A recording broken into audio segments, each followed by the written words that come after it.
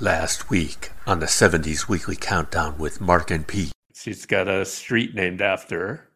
They did it the lazy way. They did do it the lazy way. It's like me picking the Eagles for an agonizer. It's whatever, anything, okay? Because, Kenny Loggins turned into Mr. Movie singer guy.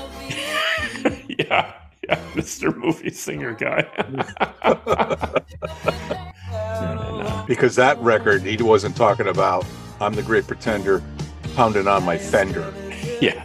Which has to be one of the worst, I need to get Jackson Browne a rhyming book. Yeah. Oh my God. Maybe you could borrow it from Paul Simon's nephew. Recorded the song because it reminded him of his rural childhood in Arkansas. As a dirt farmer. Yeah. And his arrangement became a huge hit. What does a dirt farmer harvest? Dirt? Dirt. So, I use that term all the time, but the thing is you got all these homesteaders and this and that and the other thing, and then it doesn't rain, and she had Mike Line on in probably the Volkswagen bus, and someone called up and says, "Hey, Mike," or whoever the guy was, can you tell me how to get blood out of a white shirt? I can't wait for the Mike Line podcast. Soft as an easy chair. I'm in my easy chair right now, and it's kind of soft. The Masked Singer, I thought you were going to say, like the Gong Show. Wasn't there a masked guy in the Gong Show? Yeah, he wore a paper bag, right? Yeah. 2 holes cut in the thing, yeah. Oh, so he was a New Orleans Saints fan, huh? Yeah. This was a little tough for me because, not wanting to break the rules. The Eagles are completely disqualified this week because I used 2 of the songs in previous episodes as agonizers. He's definitely a polygamist. And he's not one of the Osmonds, though, no.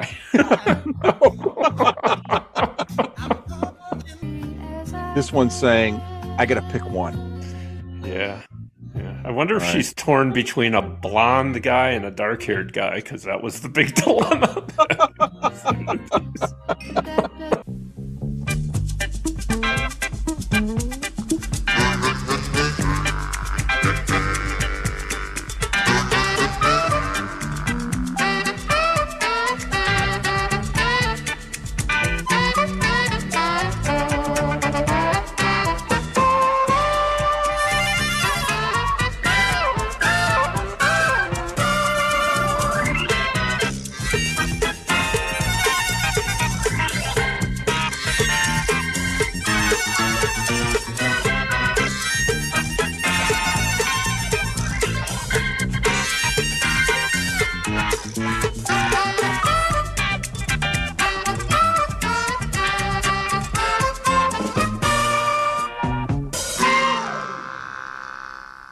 Hello again, and welcome to the 70s Weekly Countdown with Mark and Pete, a show where 2 friends review a randomly chosen American Top 40 episode from the 1970s, the most interesting decade in pop music. My name is Mark Roback, and with me is my friend and co-host, Peter Gardo. Hello, Peter. What's happening? Howdy, Mark. Long time no see. Yeah. I took a long lunch today. It wasn't that long. And I met Mark in the snooty town across the river, and we went to a burger joint, and I didn't have a burger. Did you have a burger? I did have a burger, yes. Yeah. What did I have, a Reuben or something? Yes. Remember we discussed that about our coworker out in Arizona. That's right. Yeah. and of course our favorite character from, my favorite character from the Partridge Family, Reuben Kincaid. Yours is Danny, I think. Yeah. Ugh. So we went there because our friend John from the Deep Purple podcast was in town at training at his job. After lunch, we went over and we did some shopping. I bought some bananas and some apples and some soup. And I bought a 12-pack of Narragansett beer for the show. And it was great to see John. So finally, we did all the shopping. We took some fun pictures of us looking at stuff. Mark was looking at the soon to be recalled frozen berries, right? Yeah. And we looked for coffee. They didn't have the coffee that was wanted. You know what came out of my mother's house, and it probably came out of my grandmother's house, my father's mother, after she passed away, is a wheeled shopping cart. You know, those metal ones. Yeah, that the old Italian lady in your hometown would walk around with. Yeah, I know what you're talking. 2 wheels, right? Just two wheels. Yeah. Of course, my grandmother was the old Bavarian woman with it. So I took it. It's hanging up in my garage if you want it. So I could walk to shop. Yeah. I'll pass on that, I think. What you're gonna increase your carbon footprint. Yeah. To buy your sodium laden meat products. Yes. Yeah. And your sugar laced candy. Yes. You're commenting on what I bought today. And, what'd you buy? I bought some candy too. Yeah. I bought some candy, and then I looked at the slip when I got home. It's like, holy crap, that candy was $10. Ooh. It better be good. I haven't tried it yet.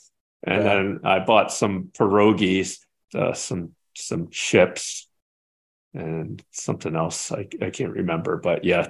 So you're critiquing what I bought because I put it in your cart. Did you take my 12-pack of Narragansett? Yeah, maybe I did. We have photographic evidence that it made it to the, through the checkout anyway. That's right. And then we get outside and it's kind of raining, and John didn't, we didn't see John, but we had a blast sharing our pictures with Rich and with Nate. And then I'm pushing the cart to the automobile, and we were on different parts of the parking lot because I had to call into a 2:00 meeting, and I get panhandled.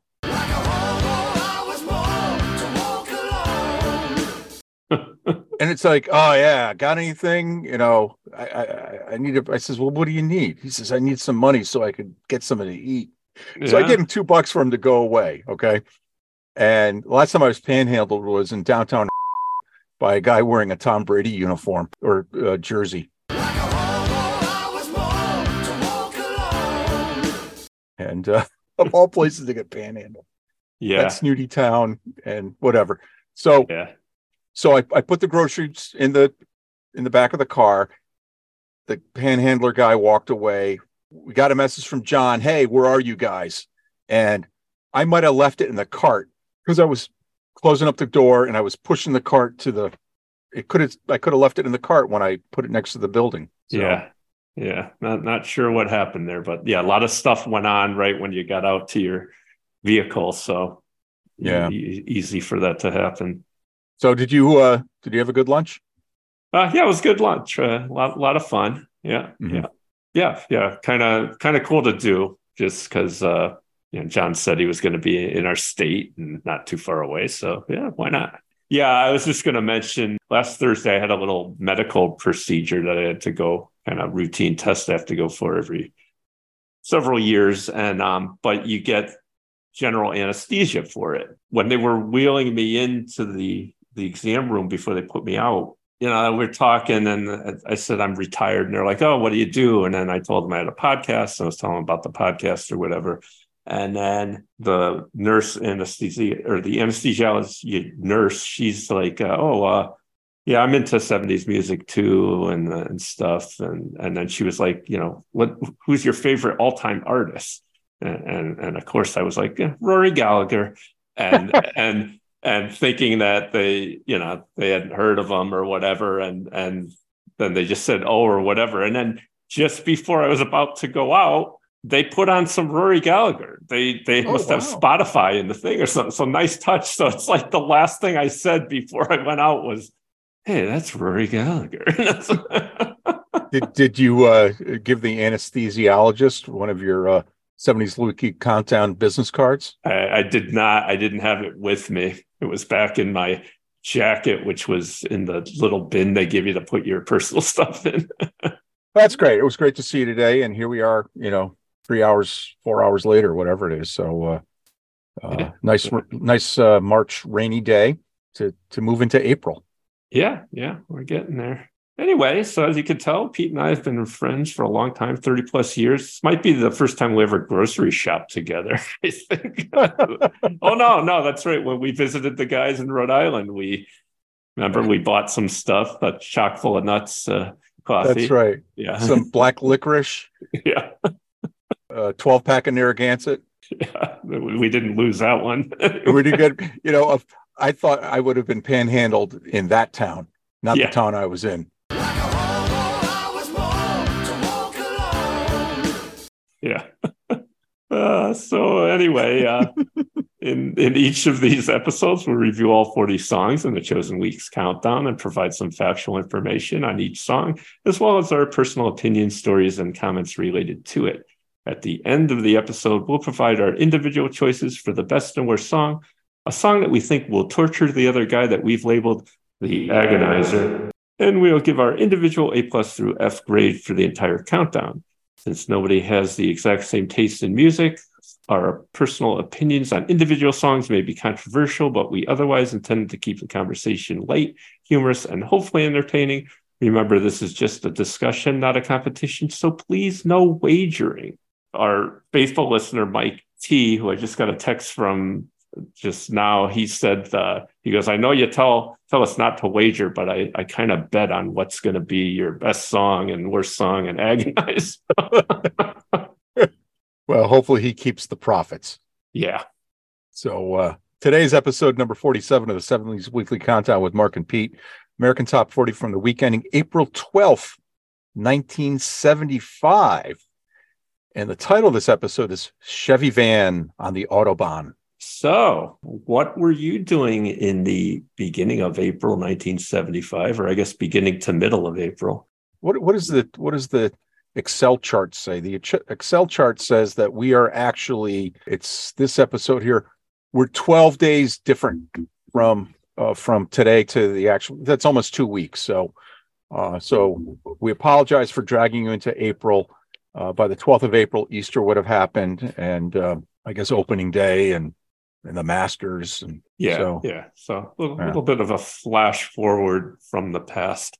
So, but anyhow, so I went to my dad's date book, April 12th, 1975. I was in the 4th grade, and in the date book, it says canoe races. So the engineering school had a concrete canoe competition where, Bernoulli's rule and all this other kind of stuff that's heavy, not sinking because of the displacement and all, go look it up, folks. But it's crossed off. And that was done in the Hog River, which is the north branch of the river that goes through our old alma mater. Yeah, Park River is the real name. It's the north branch of the Park River. And also crossed off was something called the Spring Swing. But what it says here is Rhode Island. So I said, Rhode Island. I know what this is all about because I remember that trip to Rhode Island. So sister number 3 and I, we went to Rhode Island and we visited the Bradners. And the Bradners, Mr. Bradner, Larry, he and my father met each other on the ship in 1954 to go overseas to help with the rebuild of Europe after the war. So that was still going on 9 years after the war had ended. The interesting thing about that is we have family over there. Like I said, my Bavarian grandmother. So here's a picture for those of you watching on Channel 18 of my father. Okay. And wow. Here he is in some place. So he's 20 years old, he's 19 years old going to Europe. Okay? He looks young. Yeah. Yeah.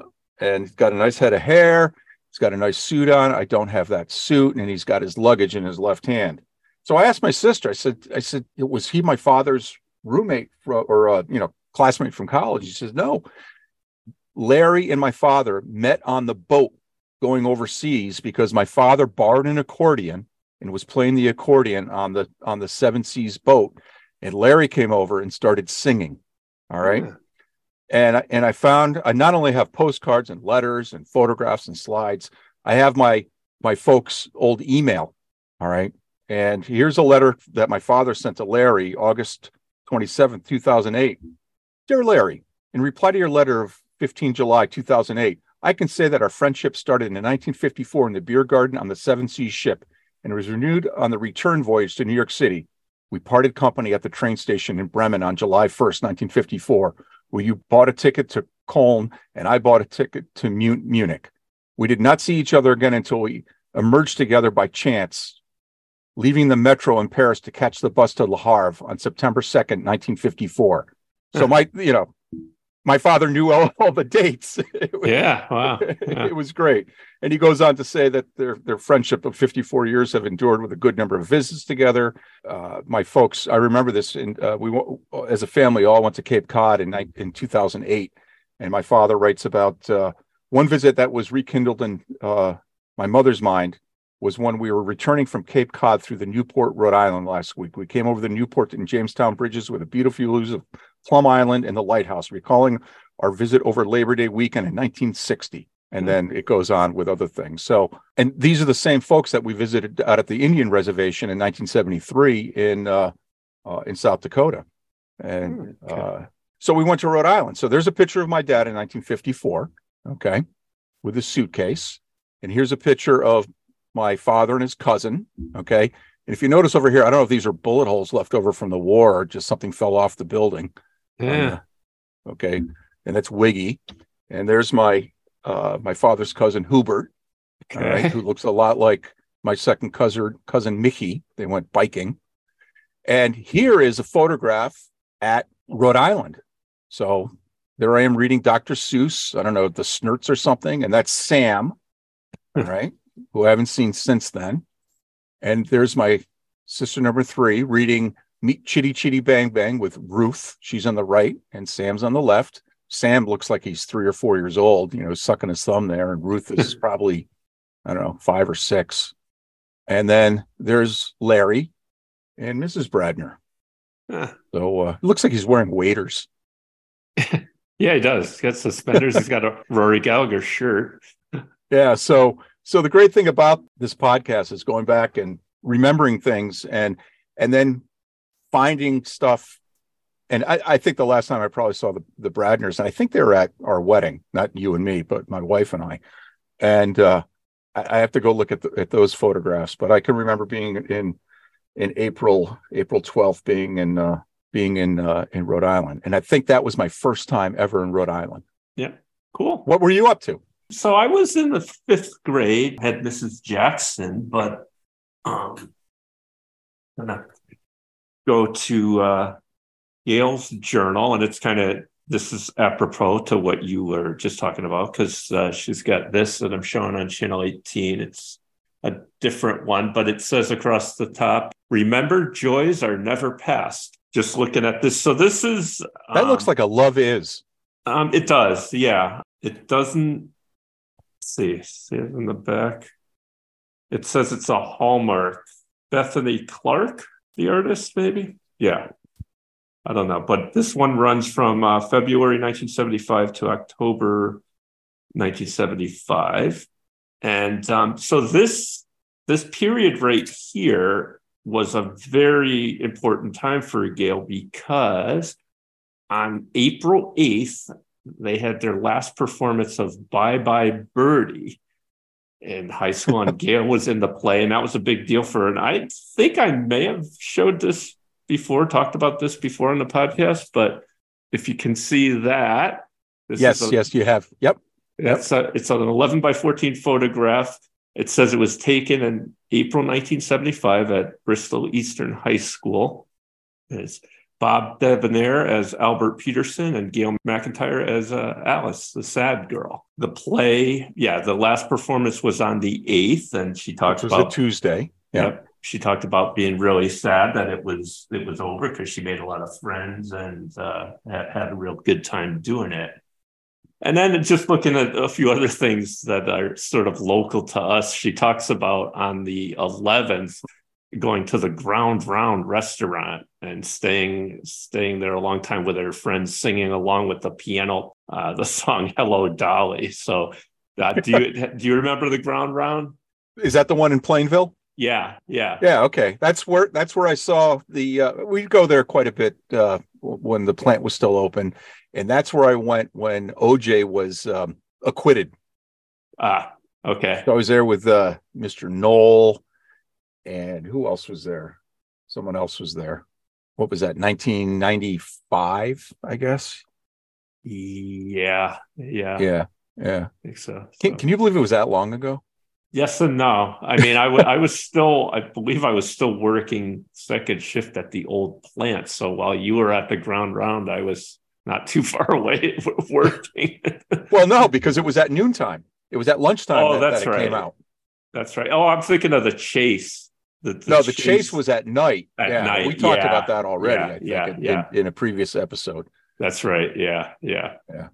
So and that Chase was on a Friday night. So you had to work second shift on a Friday night. Oh yeah. You're such a company man. That's why you retired. Yeah. Didn't have to go until Monday afternoon though after that. So that's good. Yeah. So, and then the only other thing is she talked about on the 12th going to Friendlies, and her grandmother used to call it the Friendlies.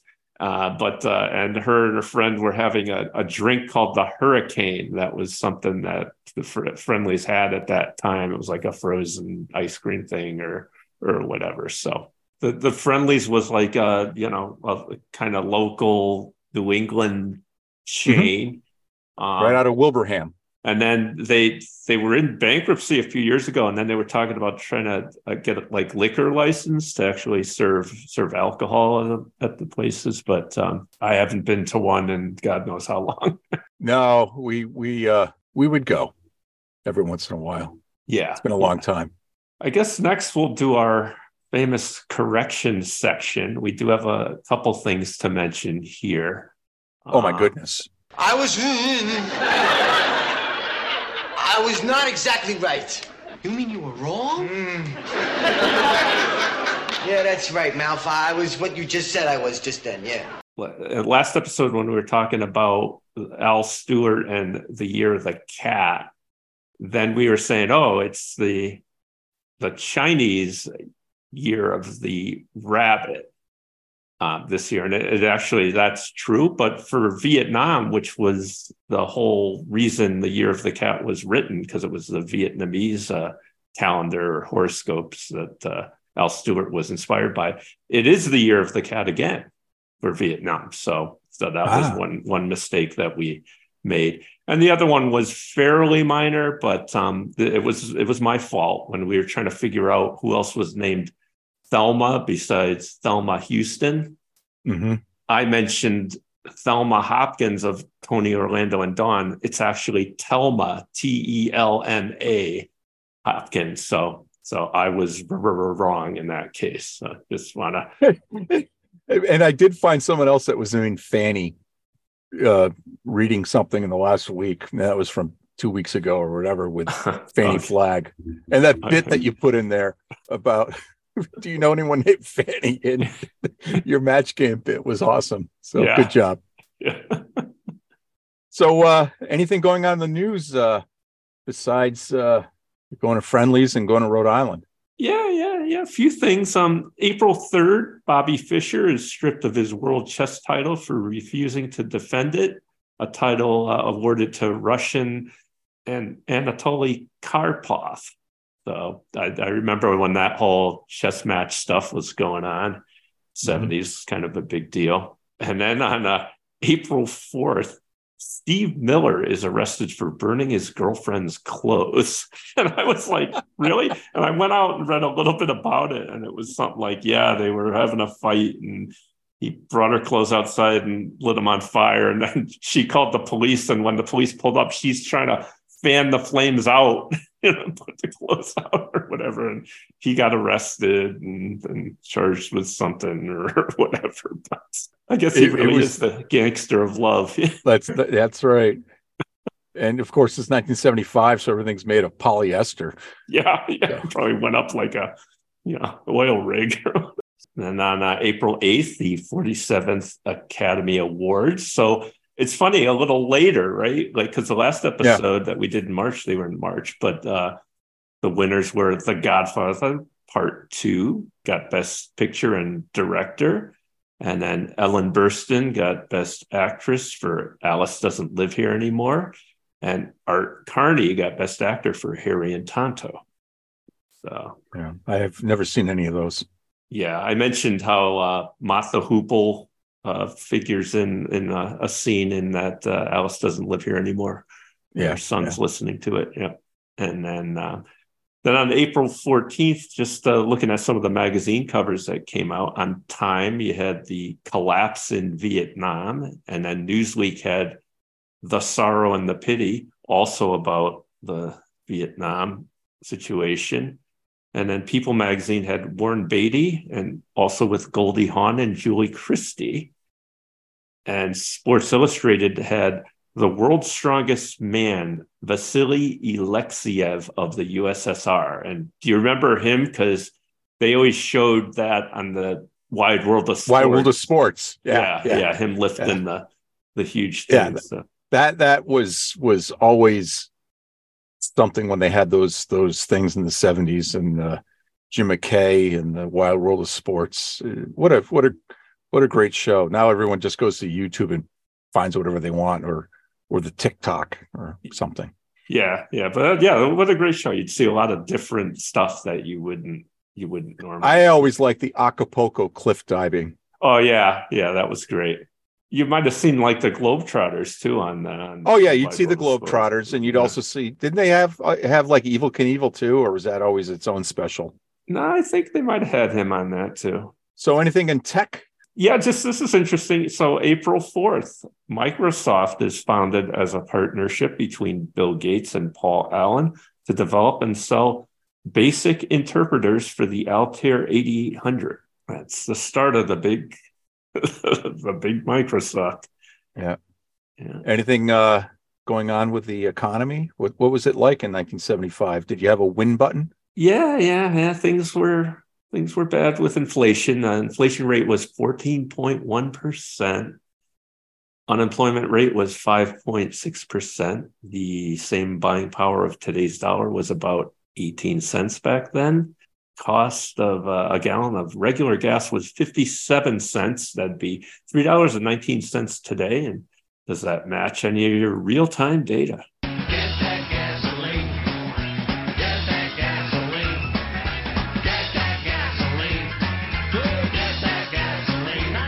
All right, so you're a little high.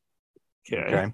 The 1970 Square Bike was filled up on the 14th, 2 days after this, so that was on a Monday, for 52.9 cents a gallon, and it got 29.6 miles per gallon.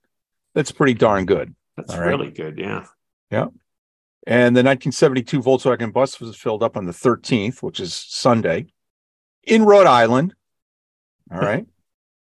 And it was 55.9 cents a gallon for 20.5 miles per gallon. And there was better gas mileage because it was highway mileage. Most of it was about 18 or 17 for that car. And I did go through the postcards. I didn't find anything, but I did see that a letter was 10 cents and a postcard was 8 cents then. Anything on the TV? Yeah, a few things I picked out. So Thursday, April 10th, NBC at 8, the TV series Sunshine, and the episode was By the Book, season 1, episode 6. We talked about the made-for-TV movie Sunshine that spawned this series in our episode 42 from March 2nd, 74. It starred Cliff DeYoung, who had the hit song My Sweet Lady from the film, and that film also featured John Denver's Sunshine on My Shoulders. So they made a series out of it. It only lasted one season. On all 3 networks at 9, President Ford's address, and President Ford was scheduled to deliver a foreign policy address to a joint session of Congress. He was expected to key his speech to foreign aid and the trend of events in South Vietnam and the Middle East. So kind of matching what the magazine covers were. Time in Newsweek. So it was scheduled. Did it actually happen? Since before your sun burned hot in space and before your race was born, I have awaited a question. Oh, good question. That was in the TV listing, so I don't know. I assume it did. I don't know that those things get canceled that often unless something real bad happens. Yeah. And then on Friday, April 11th, ABC at 8, Kolchak, The Night Stalker. Chopper was the name of the episode, season 1, episode 15, and it had Larry Linville on it, and also Jim Backus, 2 names you'd recognize. And Kolchak's life is threatened when he stumbles into the path of a headless motorcycle riding executioner from the 1950s seeking revenge in Chicago streets. And I fairly recently was flipping channels and this episode was on. I was watching it, and you could tell the guy riding the motorcycle just had his leather jacket like pulled up over his head, and they had this like stump sticking out the top. It's really, really silly looking. Saturday, April 12th, so the day of this countdown, CBS at 9, you had the Mary Tyler Moore Show, and this episode was A New Sue Ann, season 5, episode 7. So I remember this episode. Everyone keeps waiting for the other shoe to drop when Sue Ann plays the good sport while a sweet young thing with a terrific figure and no TV experience manages to take over her show. And I remember it because at the very end, all of a sudden they ate like this dinner that the new woman prepared, and then all of a sudden they all start feeling sick, and Sue Ann comes out and she goes, "Good news, everybody, we've all got food poisoning." And Sue Ann purposely sabotaged it. So yeah, I sort of remember that. So I just remember it because Gail and I used to, that there was one point where we went to eat someone's house, and we didn't like that the person was kind of showing off with all the food that they prepared or whatever. After we left, it was like, "Oh, good news, everybody, we've all got food poisoning." At CBS at 10, the Carol Burnett Show, and they had John Byner and Helen Reddy on. And who's John Byner? John Byner was a comedian back in the 70s. You'd probably recognize him if you saw him. Yeah. He was pretty big back then. Finally, on Sunday, April 13th, Cher, season 1, episode 8, and she had Chris Christopherson, Rita Coolidge, Billy Swan, and Gene Stapleton. Nice. So Chris Christopherson and Rita Coolidge were husband and wife at that time. Oh, that's right. Yeah. So anything at the Paris or Rialto Theater? Yeah. A couple things that I recognized. April 1st, you had Death Race 2000 with David Carradine and Sylvester Stallone, and it's in a dystopian future. A cross-country automobile race requires contestants to run down innocent pedestrians to gain points that are tallied based on each kill's brutality. So this is kind of a cult film, but it kind of cracks me up a little bit. I mean, here we are in the, we're well beyond 2000, but boy, there's been a lot of pedestrian accidents. People are driving nuts. So no, people are driving nuts. And yeah. In the last 3 years, I've known 3 people that have been run over and killed. Oh, geez. So, yeah. And one of them was a colleague of ours. That's right. Yeah. So no laughing matter. Oh, no, not at all. It's terrible. Yeah. And I tell you, when my daughter was learning how to drive and we're driving around, it was at dusk. I says, you got to be careful because you got people, running, okay, wearing black. Yeah. Okay. Yeah. And, it could be anyone's fault, but, you just got to be smart about what you're doing and respect the roads, Yeah. And pay attention. People around you. Yeah. The other movie was on April 25th, The Reincarnation of Peter Proud, starring Michael Sarrazin and Jennifer O'Neill. I remember this discussion about this movie back then for some reason. I think the book was pretty popular, and they turned it into a movie. But it was kind of in the 70s, this sort of occult kind of stuff was popular. So, all right. So now, as Casey would say, on with the countdown. Sorry now. Well, Mark, maybe You talk about that movie in the occult. Maybe we should start a secret society. And what would it be, and who would belong to it? It would be secret, so yeah. It would be, well, as soon as we lose all our listeners, maybe it would be this podcast. Yeah, secret 70s countdown society. This is Marie. Yeah. I'm sorry now. This is what, a Patsy Cline song or something? Connie Francis. Oh, Connie, yeah. Hit with this in 1958, and her version went to number 4. It was written by the Tin Pan Alley songwriters Bert Kalmer, Harry Ruby, and Ted Schneider. This song was originally recorded by Isham Jones and his orchestra in 1923. It was revived by Harry James in 1946. Marie's version peaked right here at number 40, and this was one of 3 top 40 hits by Marie. Her big one was Paper Roses, that went to number 5 in 73, and she also had This Is the Way That I Feel, number 39 in 77, but she had more hits on the country chart.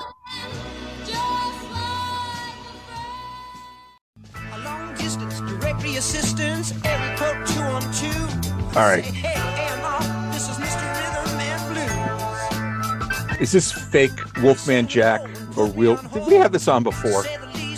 We didn't, but yeah, it sounds like he's in there. So this is Sugarloaf / Jerry Corbetta, and this is Don't Call Us, We'll Call You. Cut them off. and this has gotten to number 9. Sugarloaf, famous for their hit in 1970, Green Eyed Lady, found themselves without a label in 1974, and this song recounts the experience of them trying to get a label. A big part of the game was getting a foot in the door by buttering up the A&R guys at the label with lines like, I got your name from a friend of a friend, and this got the classic blow-off line, don't call us, we'll call you. And one of the labels that turned the band down was CBS Records, and Sugarloaf got retribution by revealing an unlisted phone number of the label in the song by playing the sound of the touch tones when the number is dialed. Ooh. Yes. So Sugarloaf frontman Jerry Corbetta wrote this song with John Carter, who wrote the Strawberry Alarm Clock hit Incense and Peppermint. This saved them from being a one-hit wonder. Did they have to pay the Beatles or give them credit for that little riff right there? I don't know. I didn't see anything about that. Yeah, maybe it was okay then. Yeah. Even though George Harrison ripped off whoever it was. Yeah.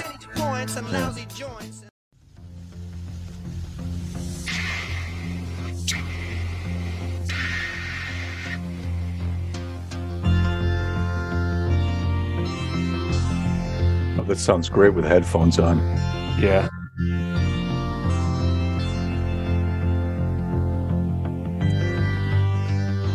So I know my father took the train to Munich. And I don't know if we got on the Autobahn in 1954. But when we were in Europe in 1975, we took the train around. And but we did drive in Helmut Breuer's car. It was a Renault, if I recall, when we went out to the Alps or something from. And he was going like wicked fast on the Autobahn. Have you ever driven on the Autobahn? Nah, I've never been to Germany. So. Yeah, I haven't been there since then. So, so let's see. This is April, so in 3 months I would have been in Europe. Yeah. So this is by Kraftwerk, and what does that mean in German? Since before your sun burned hot in space, and before your race was born, I have awaited a question. I know. Oh, what German, is it? It's German for power station. Oh. I didn't know that. So Casey said this is the first hit from a group from Germany in a long, long time. He didn't elaborate on that anymore, but this one peaked at number 25. And Autobahn is a pioneering song in the electro-pop genre. It was the first song in that style to chart in both the UK and the US, using vocoders, synths, and other electronic instruments. Kraftwerk gave rise to the British New Romantic movement, hip-hop, and techno. And the album version is 22 minutes long and was intended to reproduce a journey on the motorway. Band member Rolf Hunter recorded the passing cars in the background by dangling a microphone out of his old gray Volkswagen window as it traveled down the Autobahn. However, these recordings were not suitable for the song, so they recreated the car sounds using synthesizers. Hunter's vocal would become his trademark delivery, and he said, quote, "It's called Sprechgesingen." Sprechsingen. He told Mojo magazine in October of 2012. He said it means talk singing. It's like a form of rap. This started with Autobahn. Everyone at the club, he's the best one in town. Well, this band is one of our favorites. Yeah. But I don't remember this one. Do you? I don't either. Yeah, this is Living a Little, Laughing a Little by the Spinners off their album New and Improved. And this one peaked right here at number 37. It was a lesser known of their 18 top 40 hits, and they would have a big one later this year with Games People Play. It's a great song. Which will hit number 5 later in 75. And then in 76, they'll have Rubber Band Man, which got to number 2. So. See, I thought that I might keep you for my own. Amy, what you want to do? I think I could stay with you for a while. There it is, Amy by the Pure Prairie League off their album Busting Out in 1972. And this song was written by Craig Fuller, who, along with George Paul, handled vocals and string instruments for the group. Amy is a character he created. The song first appeared on the band's second album in 1972, but then in 73, Craig Fuller got drafted and had to leave the band. He worked in a hospital as a conscientious objector, and RCA Records dropped the band, but Amy didn't go away. It kept popping up on radio stations, especially at colleges. RCA re-signed the band in 75 with Larry Gorshern in place of Fuller. While the group was working on their third album, RCA issued Amy as a commercial single. It rose to number 27 in the U.S. This was not Pure Prairie League's biggest hit. They would have Let Me Love You Tonight, which went to number 10 in 1980 and also hit number 1 on the adult contemporary chart. Yeah. So I saw Craig Fuller in the reconstituted Little Feat. So he took over the role of Lowell George. He was a lead singer. And he was great. You know, that was in 1988, I guess. And he was with him for a couple LPs. And my favorite Pure Prairie League song is Two Lane Highway. So, I don't know if you recall that. So, they're good. Yeah.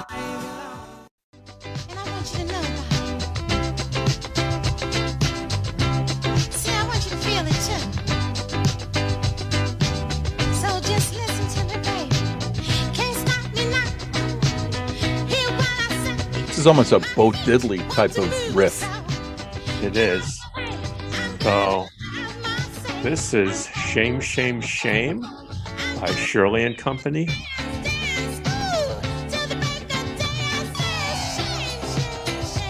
There it is. And this was on our episode 30, the Disco Hits special. Oh, that's right. It was intended for all-platinum artist Donnie Elbert. When that did not work out, it was sent to veteran blues vocalist Shirley Goodman with all-platinum artist Jesse Alvarez. Songwriter Sylvia Robinson was originally from another 50s duo, Mickey and Sylvia, and the recording became an international disco hit and got to number 12 on the pop chart.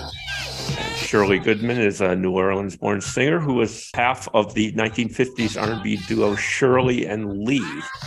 And they had a top 20 hit with Let the Good Times Roll in 1956. So you've heard Shirley do Shame, Shame, Shame. Now the Disco Hits Band will do it. Go back to episode 38 or whatever it was. That was a lot of fun with Jaime. That was great. Yeah. But Shirley Goodman provided vocals for the Rolling Stones and Dr. John, among others. After long enough of being alone, everyone must face their I have no idea who this is. Oh, come on. In my own time, nobody knew the pain I was going through. And waiting was all my heart could do. Hope was all I had until you came. You, Sam Kennison. Maybe you can't see how much you mean to me. Well, this is the Carpenters. Yeah. You were the dawn breaking the night, the Richard and Karen on AMM Records. And here it comes. hold you, baby, baby. Feels like baby, things will be alright. I thought this song was called Baby Baby, but it's not. Here it is.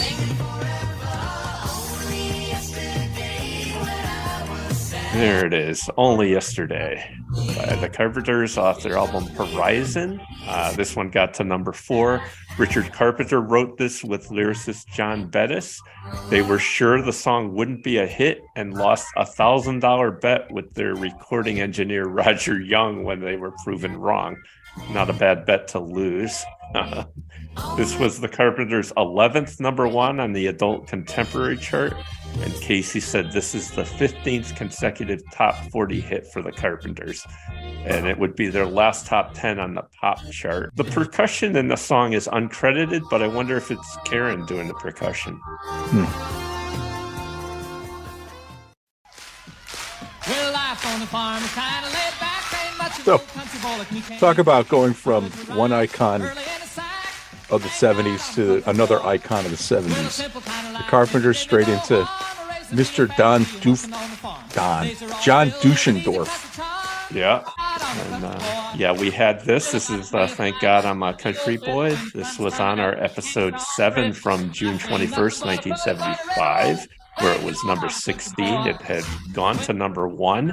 And this live version was recorded at the Universal Amphitheater in Los Angeles as part of the album and television special. The album was An Evening with John Denver.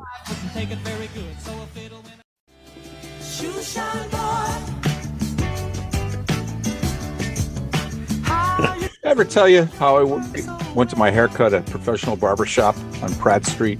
And I was wearing my safety shoes, they're nice shoes. I think I had them on today, actually.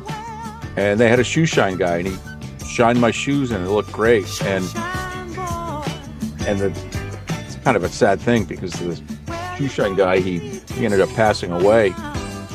And when I was traveling back in January out to Phoenix, I wore those shoes, and I thought I would find a shoe shine guy at the O'Hare Airport. And there's no shoe shine guy at the shoe shine guy station. So I might have to shine them because the shoe lady ain't going to do it at the plant. No. So this is Shoe Shine Boy by Eddie Kendricks off his album For You. This single was the last of his 3 number 1 U.S. R&B hits. and one of his final crossover singles, peaking at number 18 on the pop chart. Eddie Kendricks was with the Temptations from 1960 to 1971. Then he embarked on a solo career. Unfortunately, Eddie passed away in 1992, only at the age of 52 from lung cancer. He attributed his condition because of 30 years of smoking. So.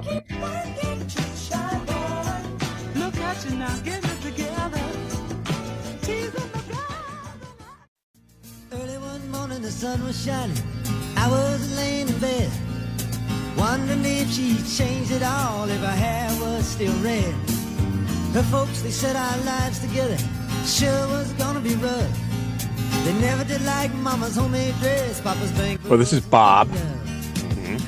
And this is a great song. This is Tangled Up in Blue. I don't know what'll say it, but knowing Bob Dylan. Yeah. It could be Never. Here goes. And I'm holding up for you, for those of you watching on Channel 18, my Jerry Garcia band record that I showed before that had the Things You Think You Do or whatever it was. Well, he has Tangled Up in Blue, the last song on CD number 2. 12 minutes and 60 seconds of Jerry noodling around. Wow. And it's great. And this is a great song too. You know, Bob's version is this is a top 10 Bob song. Yeah. So he wrote this in the summer of 1974. It's off his album Blood on the Tracks. And he had just bought a farm in Minnesota, and he had been touring with the band earlier that year. And this is a very personal song for Dylan, dealing with his marriage falling apart. And the predominant theme is trying to escape the past. Dylan sometimes introduced this on stage by saying it took 10 years to live and 2 years to write.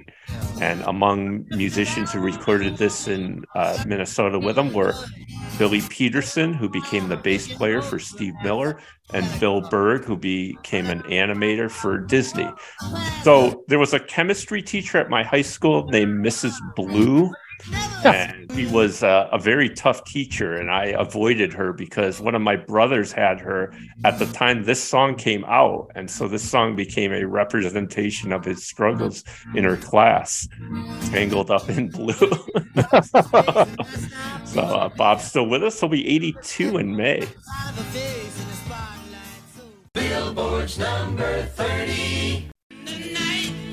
I noticed as we had lunch today, back, you know, where all the liquor is at the bar, they had some of the Bob Dylan Heaven's Gate whiskey. Have you ever had Heaven's Gate whiskey? I haven't. Not much of a whiskey drinker. But, so this is Stand By Me, covered by John Lennon. And so this is one of those, how do you come up with a hit in the 70s? You remake a Motown hit from the 60s. And I see a bottle you're holding up on. Yeah, it's not 18. Heaven's Gate. It's Heaven's Door. Don't get them mixed up. The bricks you dip in the gold, and the gold you dip in the red paint. Heaven's Door. So if you knock on the bottle, you're knocking on Heaven's Door. You hear that? No. But I knocked 3 times. Yeah. So this is a cover of a Benny King hit from 1961 that went to number 4, and it was written by him along with Jerry Liebler and Mike Stoller. And Casey said since then it's been covered by several other artists, including David and Jimmy Ruffin in 1970. And this was, of course, used in a 1986 movie of the same name starring River Phoenix. And it was re-released to coincide with the movie, and it hit number 9 in the U.S., that Benny King version. This John Lennon version got to number 20, and this song has made an astounding number of appearances on the U.S. Hot 100. Cassius Clay recorded this in 1963 on an album called I Am the Greatest. Well, was Clay, absolutely the greatest, no matter what his name is. Yeah. I never saw that movie. Did you see the movie? Either. No. Maybe we should have a movie night. Maybe we'll drink some Heaven's Door.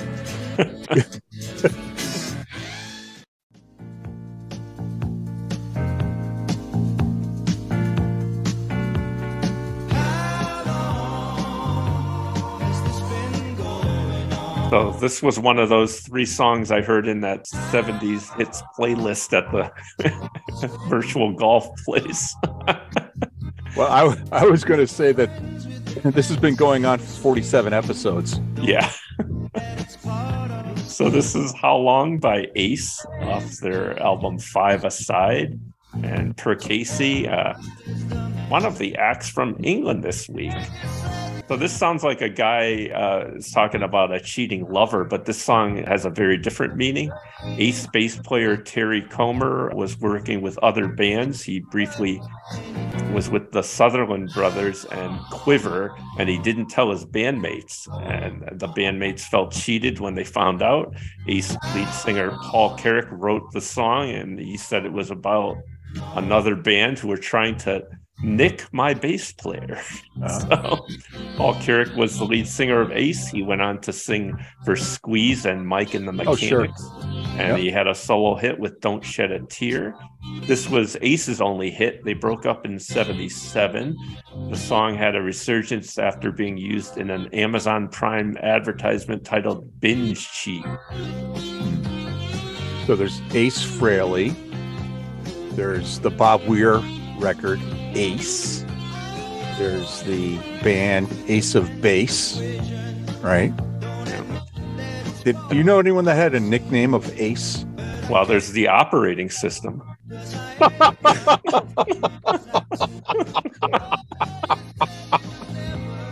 was shocked you didn't bring that up. Well, you learned that at Edo University. Yes. Who are doing well in the NCAA tournament right now.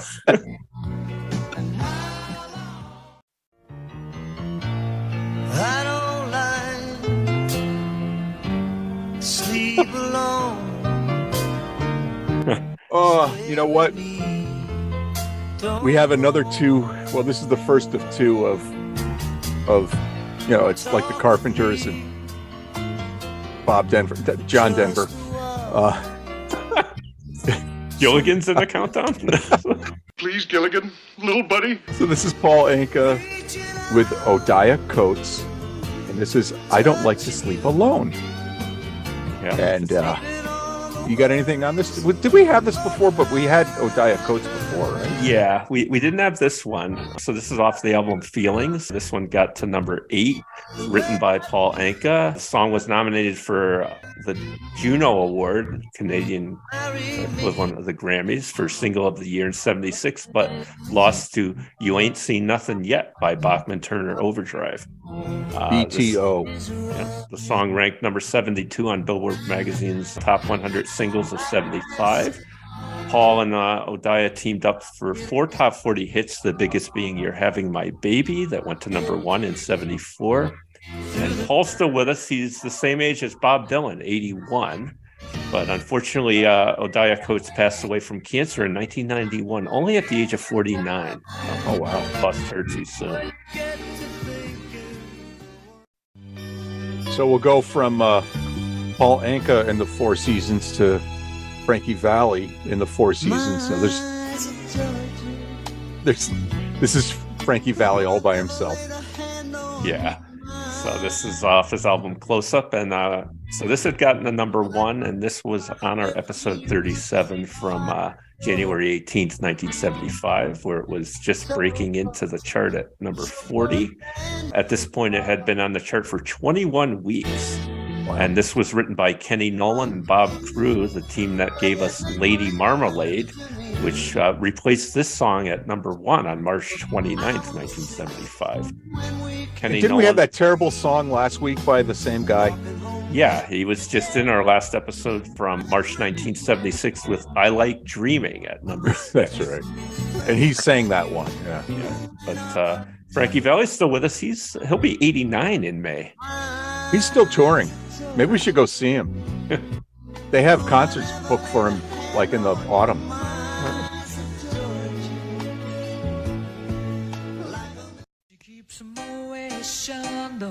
In a pretty cabinet, Bethany cake, she says, just like Marie Antoinette, building a remedy for Khrushchev and Kennedy, and it's an invitation you can't take.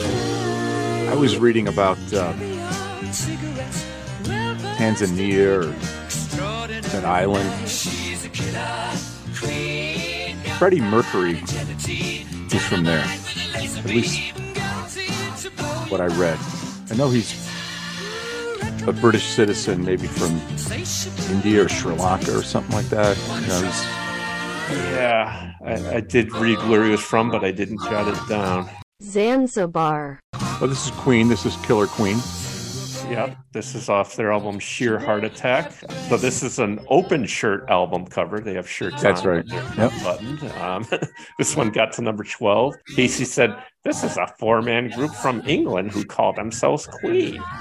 Freddie Mercury wrote this song. He said it's about a high-class call girl. First single from Queen's third album, Sheer Heart Attack, was their first song to chart outside their native UK. Katy Perry named one of her fragrances after this tune. Their breakthrough to superstardom came with their next album, A Night at the Opera, which had Bohemian Rhapsody on it, which was in our episode 45 from March 13th. And Brian May was just knighted by King Charles. Oh, wow. Sir Brian May now. It's a good song. Not as good as this song.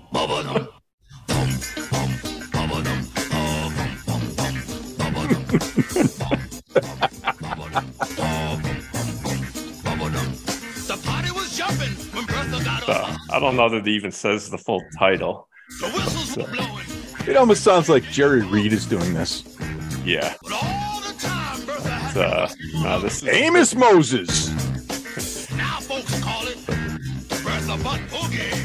I did say it. Ooh, did you hear that go back and forth on the ears? Yeah. Quite the mix. So this is by the Jimmy Castor Bunch, the Bertha Butt Boogie, Part 1. This got to number 16. This was the follow-up to the band's 1972 top 10 hit, Troglodyte. Which also featured the Bertha Butt character, who showed up on several more Jimmy Castor Bunch tracks in the following years. It also calls back to two previous Castor recordings, Hey Leroy, Your Mama's Calling You, and Luther the Anthropoid, caveman, who appear with the Troglodyte midway through the song to boogie with the Butt Sisters. It has been described by one critic as another self-defining hit for the band, and by another as a seminal narrative of celebratory butt songs in the same vein as similar themed records such as The Butt, Rump Shaker, and Baby Got Back. So the song is considered an icon of black music, bringing humor into the larger narrative that emerged in the mid-70s.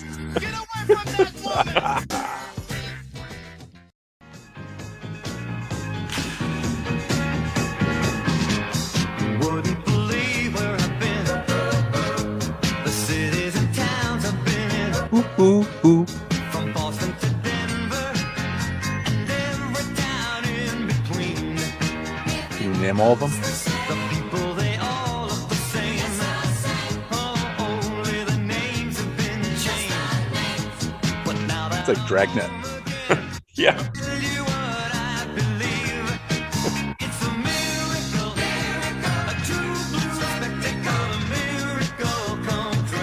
Whoa. Yeah, it's a Miracle by Barry Manilow off his album, Barry Manilow I.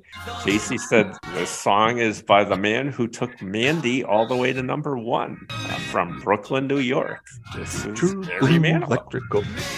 He became, before he became a big star, he was Bette Midler's music director, arranger, and piano player. He just returned from a 3-week stint of sold-out concerts with Midler when he wrote this upbeat dance tune.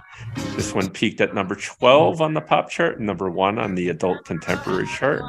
And while it wasn't Manilow's first hit, it was the first one he wrote himself. For Cashbox, Barry is the 17th most popular artist in the 70s, just ahead of Gladys Knight and the Pips and just behind Helen Reddy. True blue electrical miracle come true. Oh.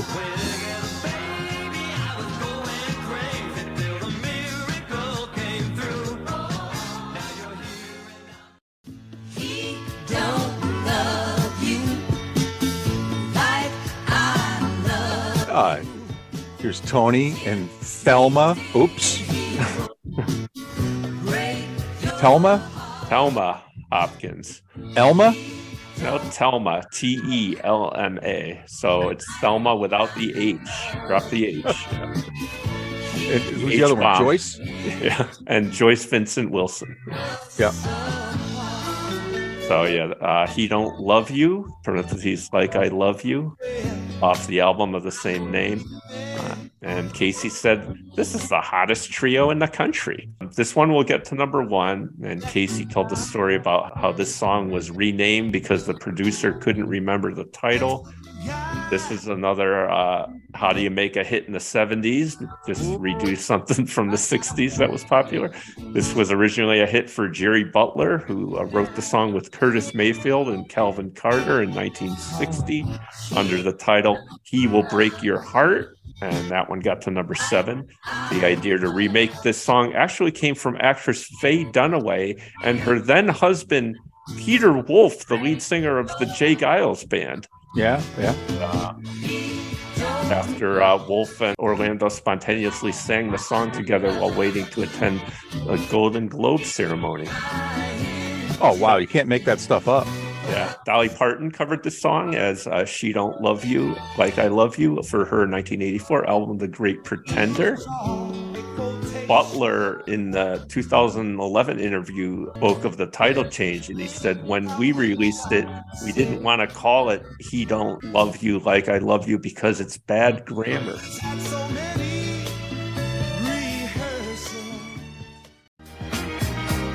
Toot-toot.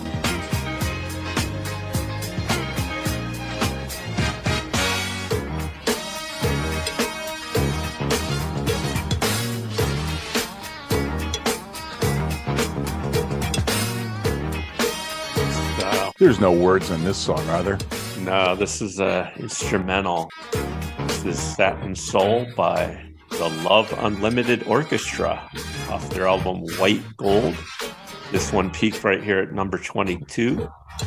The Love Unlimited Orchestra was a 40-piece string-laden orchestra formed by American singer Barry White and served as the backing unit for White and for the female vocal trio Love Unlimited from the early 70s on. They also recorded several singles and albums under their own name. There are some familiar names in the band. Kenny G got his professional start here. No way. Yep. Ray Parker Jr. is in them. No way. Saxophonist Ernie Watts, who toured with the Stones and Frank Zappa. No way. Yep. No way. Way. Yeah. And of course, their big hit was the number one Love's Theme from 1973. Which I think was my best song of the countdown in the last 10 weeks or so. Yeah. This was their only other top 40 hit, but they had others on the R&B and dance charts. And of course, they were put together by the great Barry White.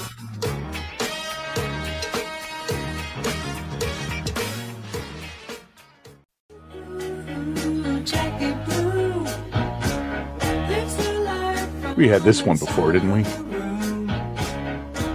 Yes, we did. Har, har, har, har. This was on our episode 9 from... oh, no, these guys were on our episode 9 from June 29th, 1974 with If You Want to Get to Heaven, and that got to number 25. I guess we must have had this one before, but I don't... Oh, yeah, we have. Yeah. Yeah. But remember it. Yeah, song's about a woman who is in pursuit of happiness but never gives anything long enough time to make her happy. Did you say this is the Ozark Mountain Daredevils? I don't think I did. No. It's off their album It'll Shine When It Shines. Or when you polish it. We're counting down the most popular songs in the country from Kodiak to Kokomo, from Hartford to Honolulu. Billboard Porch number 20. Yeah, there was ham and there was turkey, there was caviar and long tall glasses with wine up to. We had Leo on the countdown before, right? Yeah. So this is with his Leo. Brad Davis hair. Yep. This is Leo Sayer, Long Tall Glasses, parentheses, I Can Dance, off his album Just a Boy. And Casey said, this is Leo Sayer from England. This will get to number 9. This is certainly the most famous song about a hungry hobo who has to dance for his dinner, like the guy that you met today.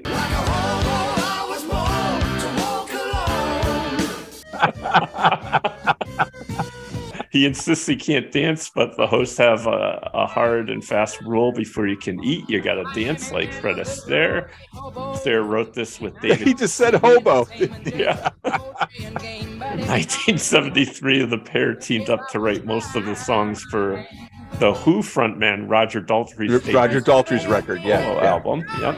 That same year, they made Sayer's first solo album, which contained "The Show Must Go On." Of course I can dance. Of course I can dance. I hit about everywhere but in America. And the Just the Boy album followed in 1974, and the first single, One Man Band, first song to get much attention in America, was on it. And then Long Tall Glasses was the next single and a breakthrough hit.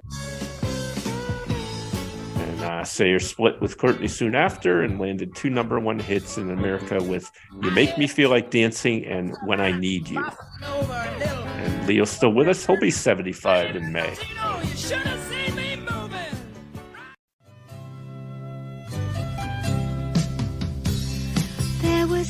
I wonder if that guy took my $2 and went to get a cup of soup. That was so hard, filling up that quart container of soup with like the sneeze guard and the yeah, you were struggling with that. I think I'm too tall for that. Yeah, I could have had you do it, but you're a little taller. Yeah, I think you're too uptight. Have you ever been mellow? I think I have.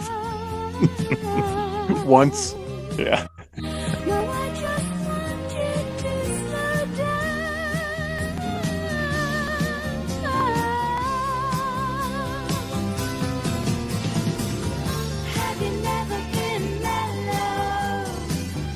There it is.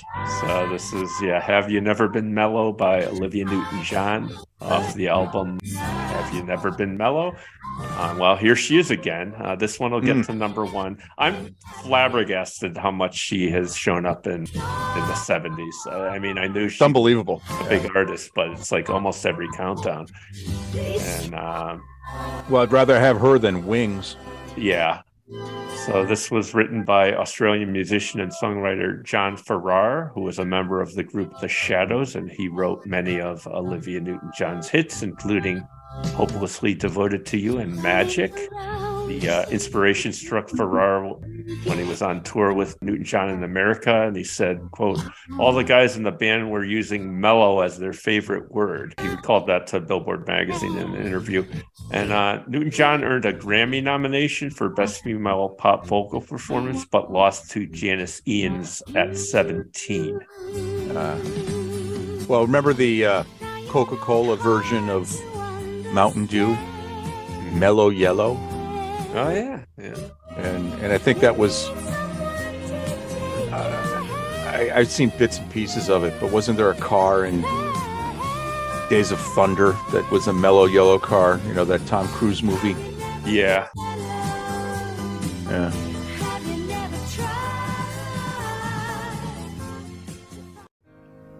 You are so beautiful.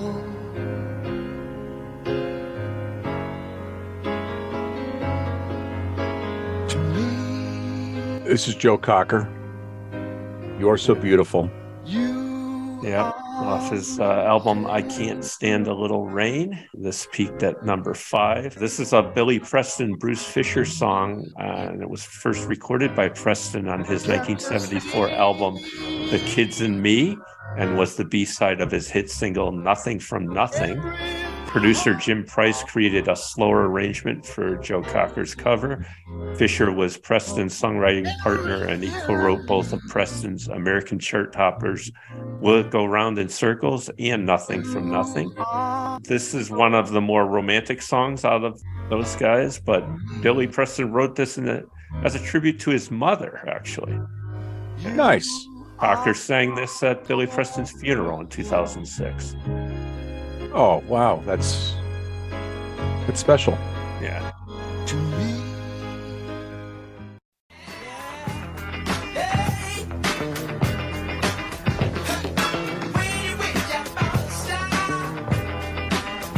Ow. Does this have an ow in it? I don't think this one does. I mistakenly think there's a yow in every song by these guys. But yeah, this is, of course, Earth, Wind, and Fire. And this is Shining Star off the album That's the Way of the World. This went to number 1. So before our parent company was bought out, it was known by an acronym with 3 letters that, and I used to actually say that this song was our theme song, particularly at the end with the a cappella. Shining star for you to see. That's a great song. But this was also a number 1 hit on the R&B charts, and Earth, Wind, and Fire considered all their songs meaningful, and this one projects a positive message in a turbulent time. Maurice White Remember, said, what did they say? They said, we want to be a nice band or something. Yeah. Well, Maurice White said about this, he said, all our music is up in the sense that it is intended to bring people to that state. He came up with the idea for this song after taking a walk one night and seeing a shining star in the sky. And this won a Grammy for Best R&B Performance by a Duo or Group with vocals. And of course, this was in Seinfeld, used in the classic scene where Elaine tries to dance, kicking her leg up and throwing her thumbs out. And okay. Yeah. And this album also had the hits Reasons and the title track, That's the Way of the World. Sadly, we've lost a lot of the original members, including Maurice White, but the bassist and founding member, Verdine White, is still with us. He's 71, and also singer Philip Bailey is still with us. Yeah.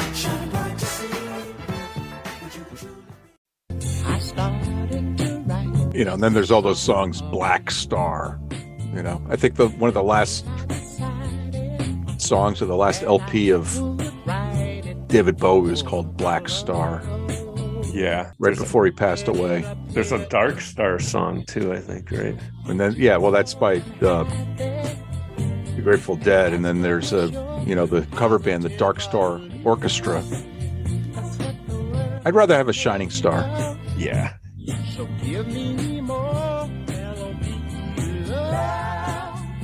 So there it is, L-O-V-E, parentheses, Love, by Al Green, off the album Al Green is Love.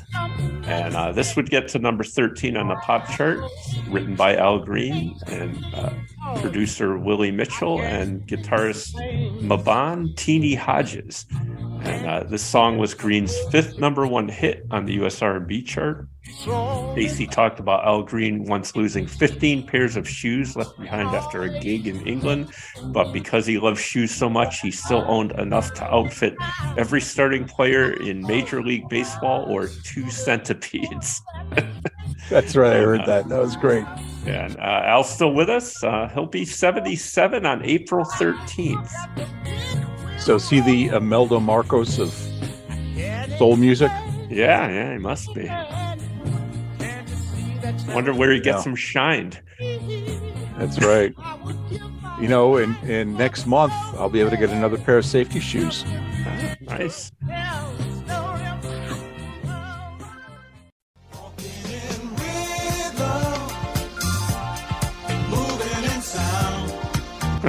So, will you be walking in rhythm in those new safety shoes? Unless I leave the plant with one safety shoe on and a regular shoe on the other foot. Yeah, like I did. Yeah. How far did you get before? Did you turn around or did you? I got to the car and then I noticed it and I turned around, went back in. Oh yeah, this is Walking in Rhythm by the Blackbirds off their album Flying Start. And this will get to number 6 on the pop chart and number 5 on the adult contemporary chart and number 4 on the R&B chart. And Casey said, here's a group consisting of 6 musicians, all full-time students at Howard University in Washington, D.C. And they come from all over the country, Detroit, Baltimore, Buffalo, and D.C.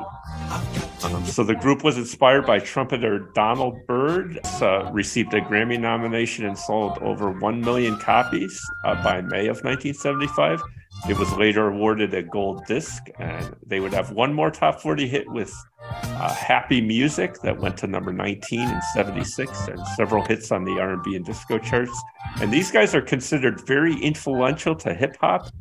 Their music has been heavily sampled by artists such as Tupac Shakur, Ice Cube, Tone Luke, Grandmaster Flash, and Heavy D, to name a few. Ooh, Heavy D and the Boys. You gotta love that mid-70s flute right there. Yeah.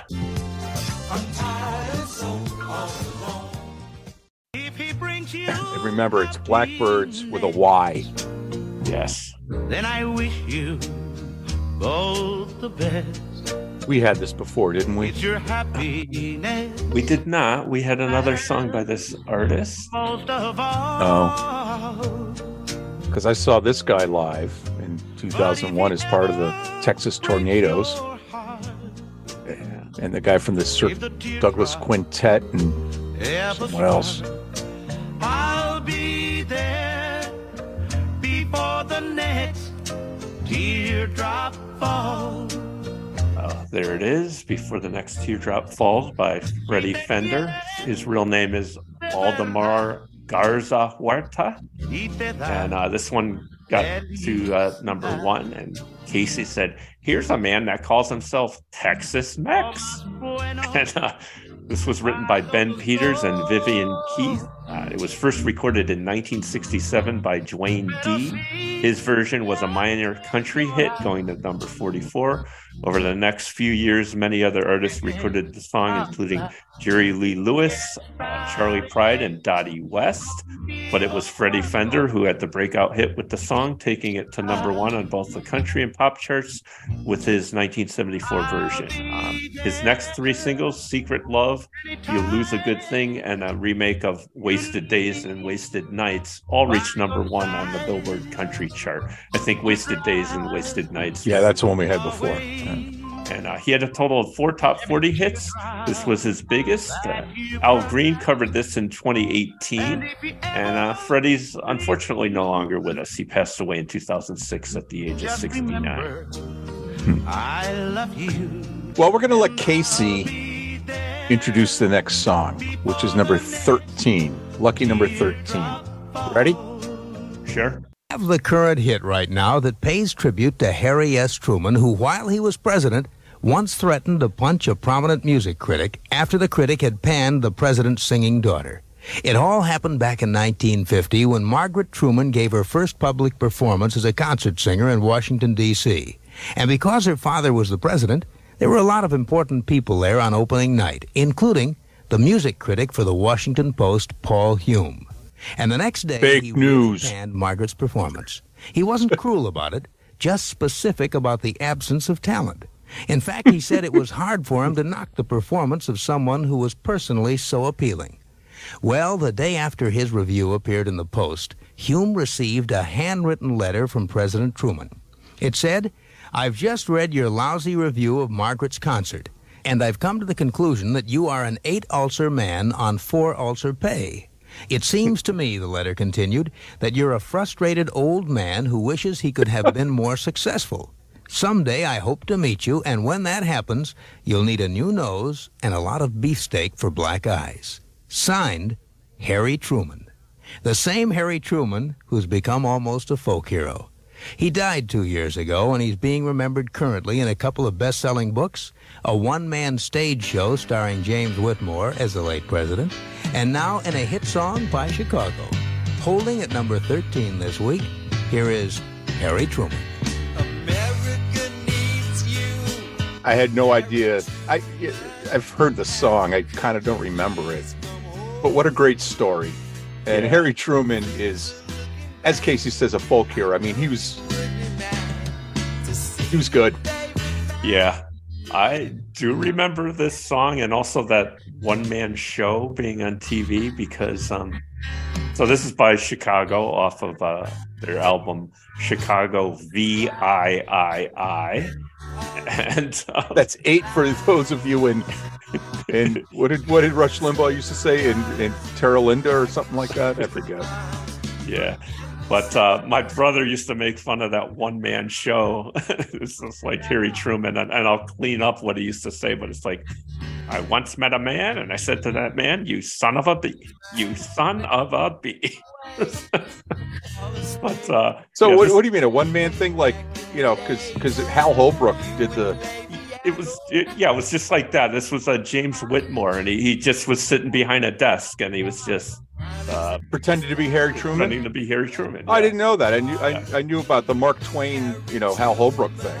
Yeah, that's what Casey was talking about with okay. Tributes, yeah. So this one got to number 13, written by Robert Lamb after the resignation. We're at right now. Of U.S. President Richard Nixon. The lyrics are a tribute to, as Casey said, the former president.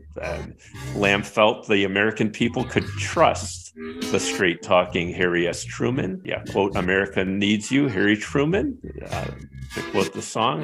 This has been described as something that starts off like a Randy Newman song and then ends like a Beatles romp. And this song was, quote, performed by Chicago in late 1974 as part of the 1975 Dick Clark's New Year's Rockin' Eve special, in which Chicago guitarist Terry Kath can be seen mocking the band's lip syncing by holding cue cards depicting the song's lyrics. I gotta see if I could find that. Oh, that's great.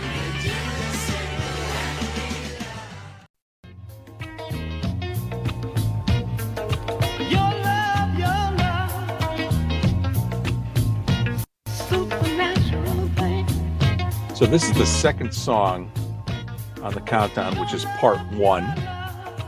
And we've talked about a lot of songs were part 1s, especially James Brown back in the day. Yeah. And so I don't know if you flipped it over, if part 2 was there or what. Yeah, I don't know. So yeah, this is the Supernatural Thing part 1 by Benny King. Who we just heard his hit song done by John Lennon earlier. But yeah, this is off of the album Supernatural. Benny King's real name is Benjamin Earl Nelson. So this got to number 5 and number 1 on the Soul chart, written by Harris Fear. Pseudonym is Patrick Grant and Glenn Guthrie. And Ben was a member of the Drifters in the late 50s, and then he went solo in 1960. This was his 6th and last top 40 hit as a solo artist. His biggest was, of course, Stand By Me. And he was part of 5 top 40 hits with the Drifters. And yeah, Ben passed away in 2015 at the age of 76. We had Stand By Me at number 30 just an hour ago. Maybe it was 2 hours ago. Yeah, and who knows how long this is? I have to say I like his version the best, Benny King's. Yeah.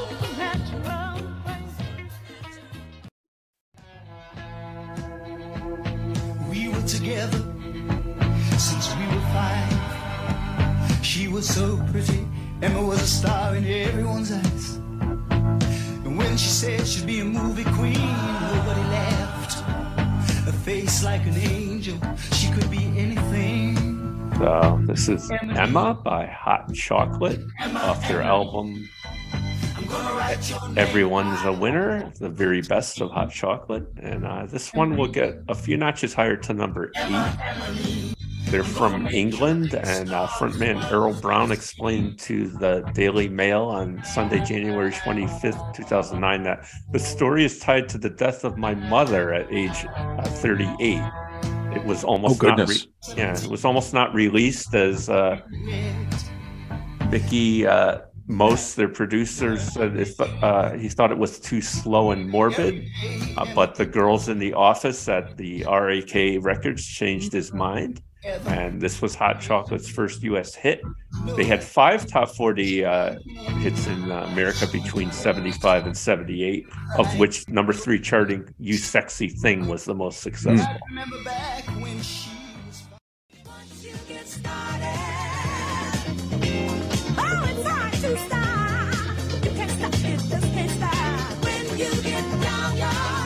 This is the Chaka Khan I like. Yeah. Oh. I'm dancing in my seat. Yeah, I can see you there. He's got a suit and tie on and he's boogieing down. Yeah, this is Once You Get Started by Rufus featuring Chaka Khan. Off the album, I love the name of this album, Rufusized. Ooh. And it's peaked right here at number 10, and it's written by musician Gavin Christopher. He also wrote 3 songs on Rufus' next album, Dance With Me, another big hit, Fool's Paradise, and Have a Good Time. This song is prominently heard in an episode of Good Times entitled Cousin Cletus. And this is another surprise for me doing this podcast, how prominent Rufus and Chaka Khan were in the charts in the 70s. We've had them quite a few times now. And didn't last week we talk about, do you know anyone named Cletus? I think we did.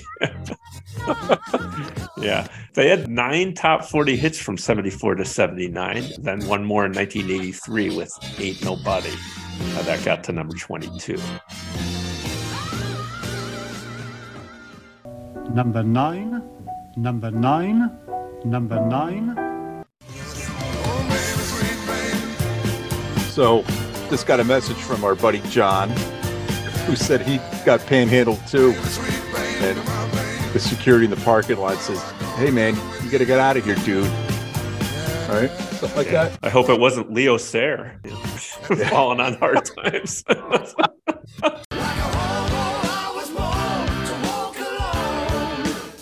You know, this is Barry, not Barry Manilow. Huh? Barry White. We heard him before with the Love Unlimited Orchestra.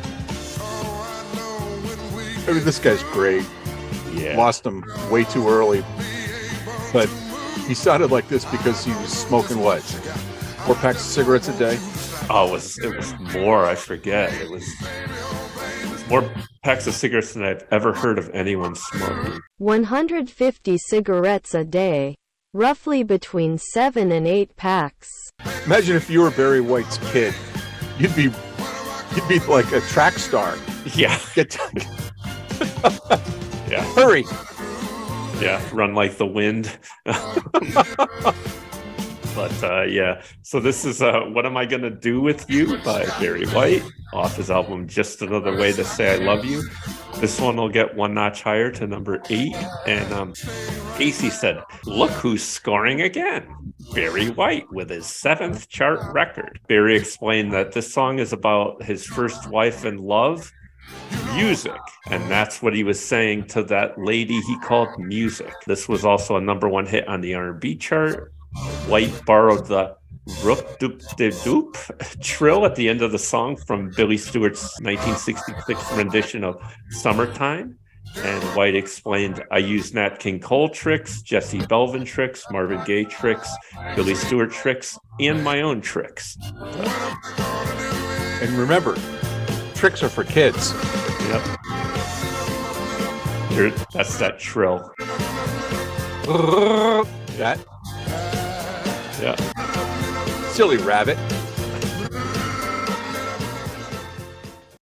I gave a girl a ride in the wagon. She crawled in. This is where we got the part of the name of the episode. This is Sammy Johns, another fellow with 2 first names. Yeah. And you know, we don't have to wait very long for it to come around, do we? No.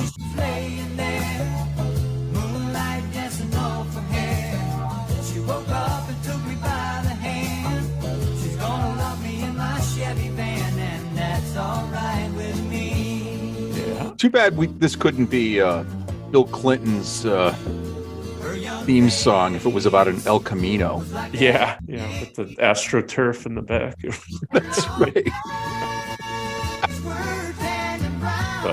This is a Chevy van by Sammy Johns. It is his real name. His full name is Sammy Reginald Johns. And this one got to number 5. And Casey said that this guy is so grateful for the airplay his record is getting that he is calling radio stations to personally thank them. And although Johns wrote a number of hit songs for other artists, most notably America, recorded by Waylon Jennings, and Common Man by John Conley, and Desperado Love for Conway Twitty, he is best remembered for this song. This song features on the soundtrack to The Van, the first movie to feature Danny DeVito at the height of the van-sploiting movie genre. Van-sploiting. Yeah. Is that like Rufusizing? Yeah, or train spotting. I don't know, but this song spent 17 weeks on the chart and sold more than 3 million copies. Fortunately, Sammy Johns passed away in 2013 at the age of 66.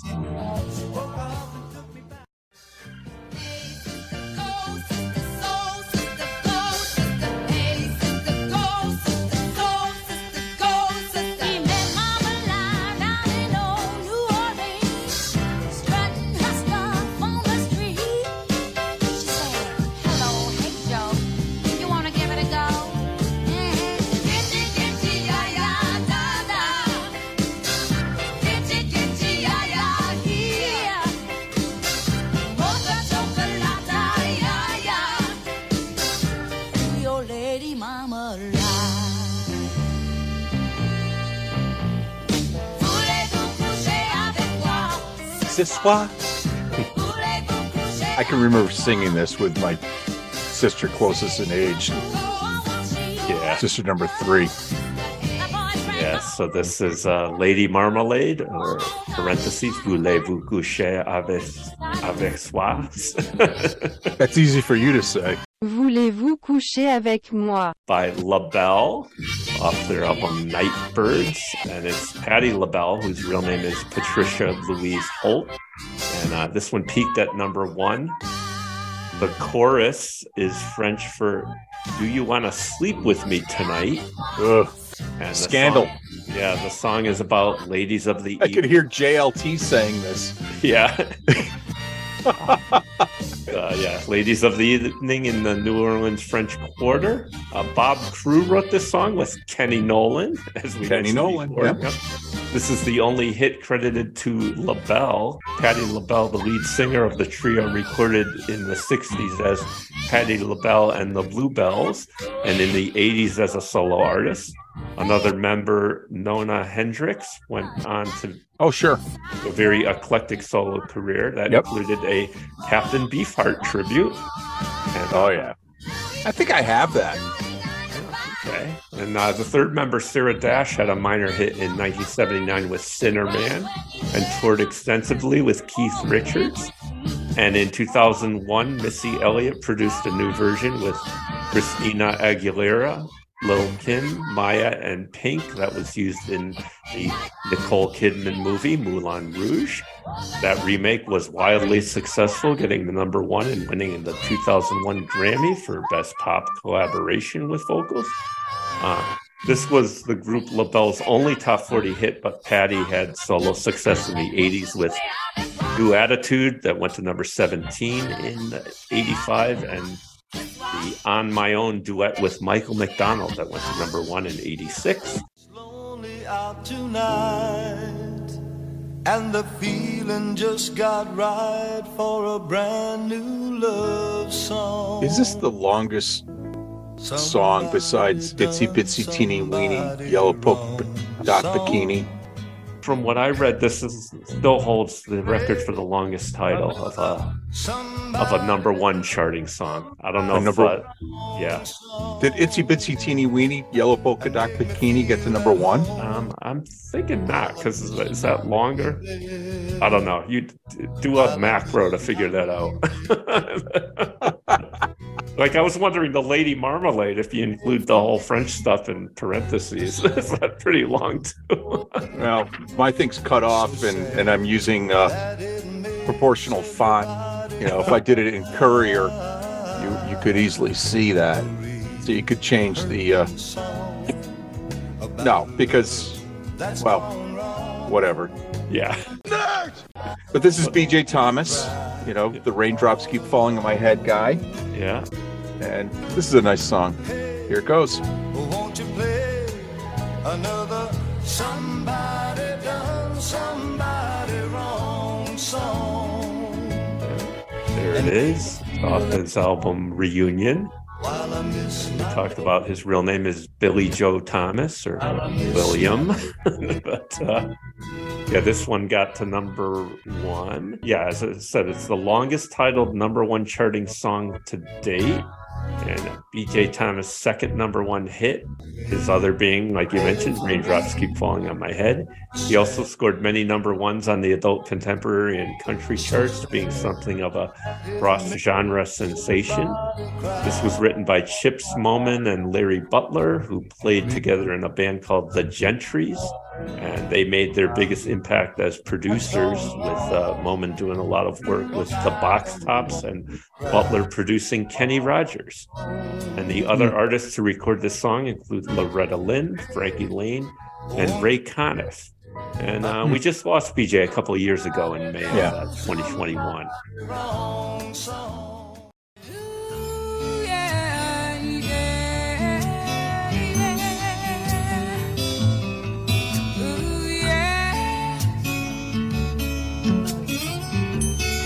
So, Jaime and I used to talk about man songs, and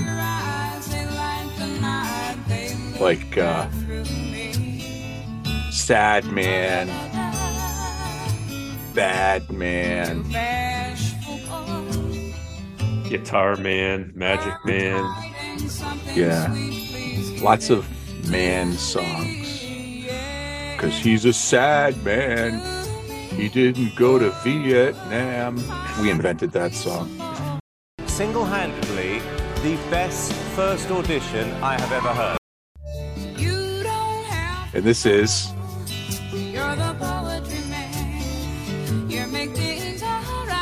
There it is.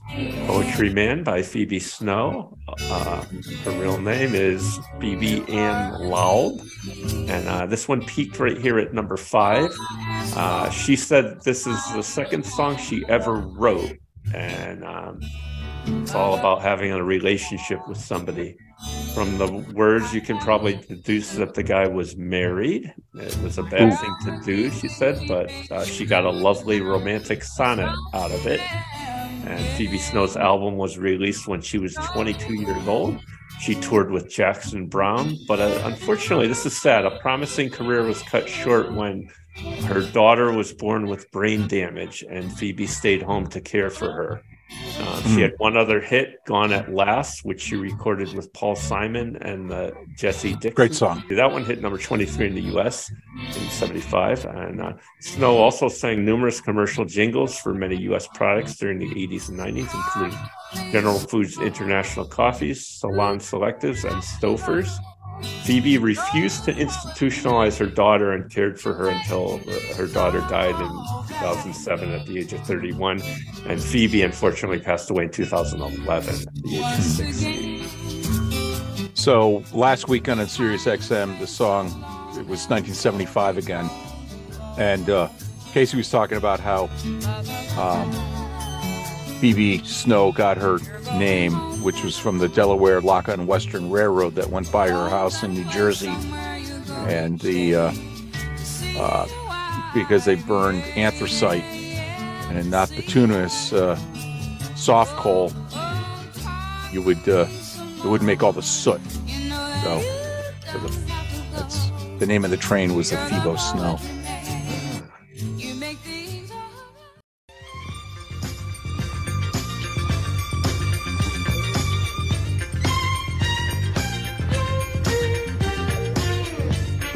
So here's another thing. How many songs about trains? We've heard quite a few so far.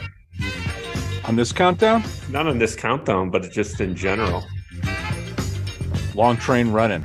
That's one for sure. Southbound Train, I think there was one, right? But, do we ever hear a whistle in this song? We do. When I got back from our lunch, I heard the train whistle. So thank goodness I didn't get caught by the train coming back for my meeting that had been scheduled strangely. Yeah, so this is Express by BT Express, and we've seen BT Express a couple other times with their two other top 40 hits, Peace Pipe and Do It Till You're Satisfied. That was on our Disco Hits episode, Do It Till You're Satisfied. Oh, that's right. Yeah. This one peaked You've heard BT Express. Now hear the Disco Hits band doing it. Yeah. This one peaked at number 4 and number 1 on the R&B and dance charts. It's an instrumental written and performed by BT Express. It features the sounds of train whistles, which are heard in several sections of the instrumental track. The only words, here comes the express, chug, chug, chug, chug, chug, are said.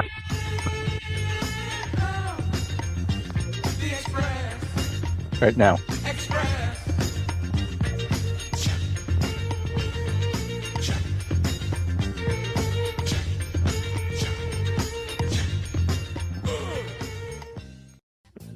That I know just came from Colombia.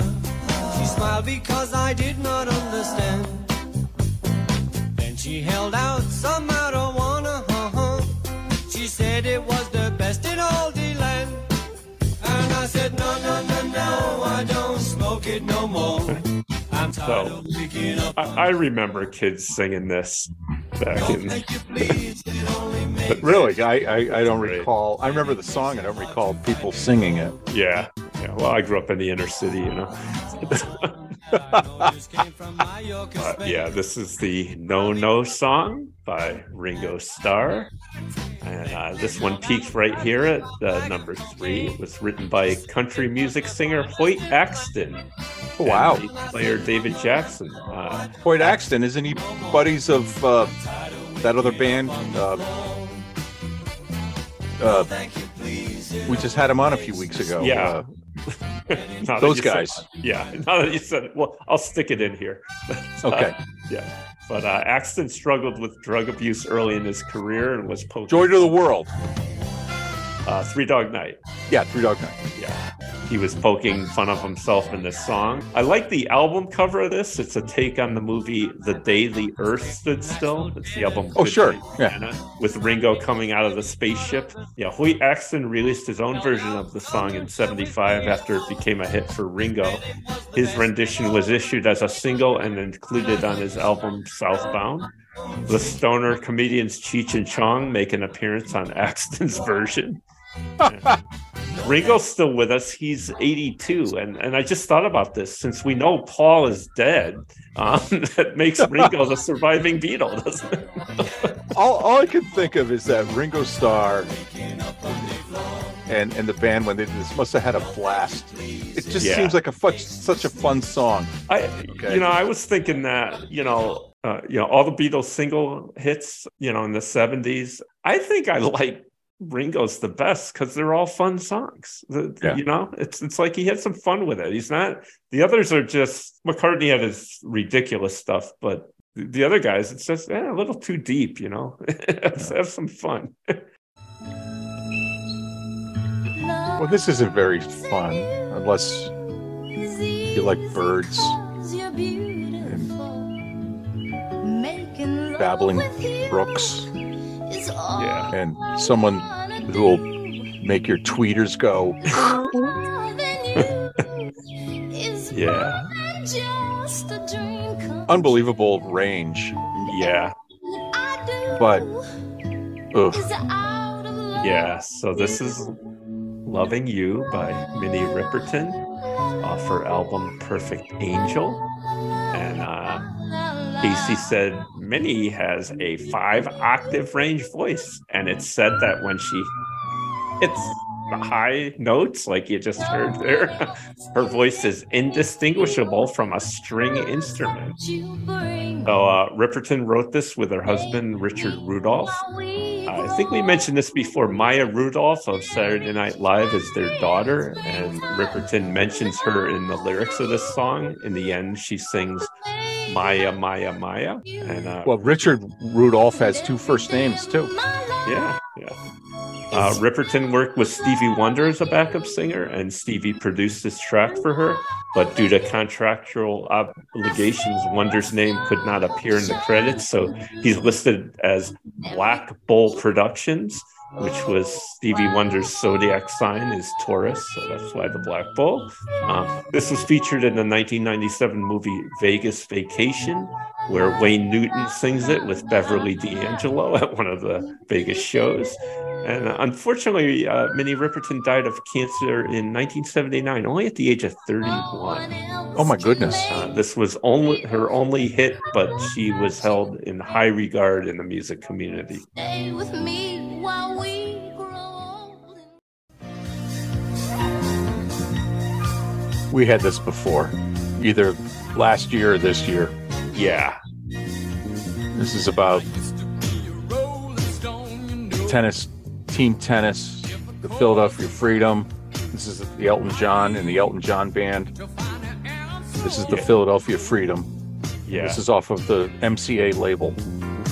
This was in our episode 7 from June 21st, 75, where it was still on the charts at number 18.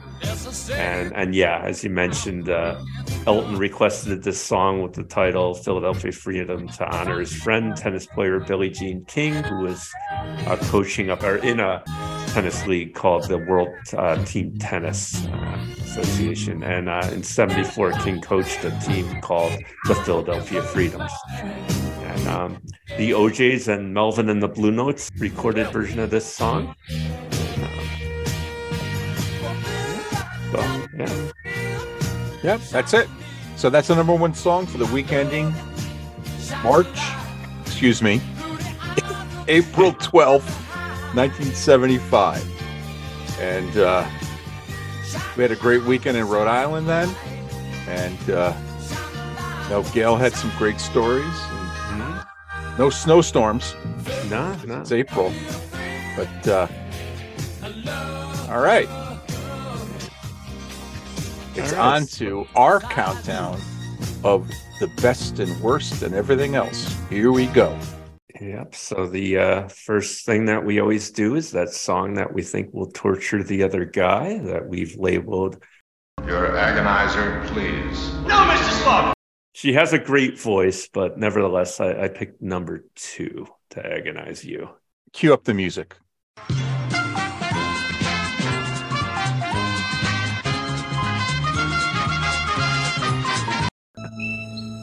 And to hear the story about how she didn't live long.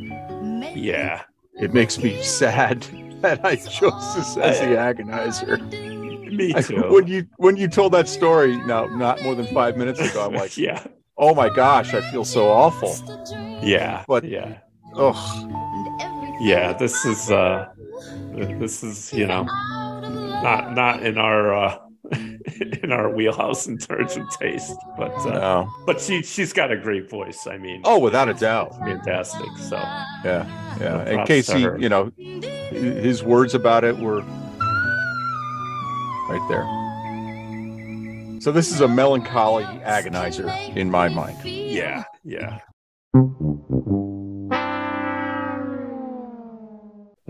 What do you have for best song of the countdown? Oh, you want me to do that? Yeah, sure. You do it. We'll mix it up. Yeah. So So I'm going to surprise you. Oh, okay. With number 24.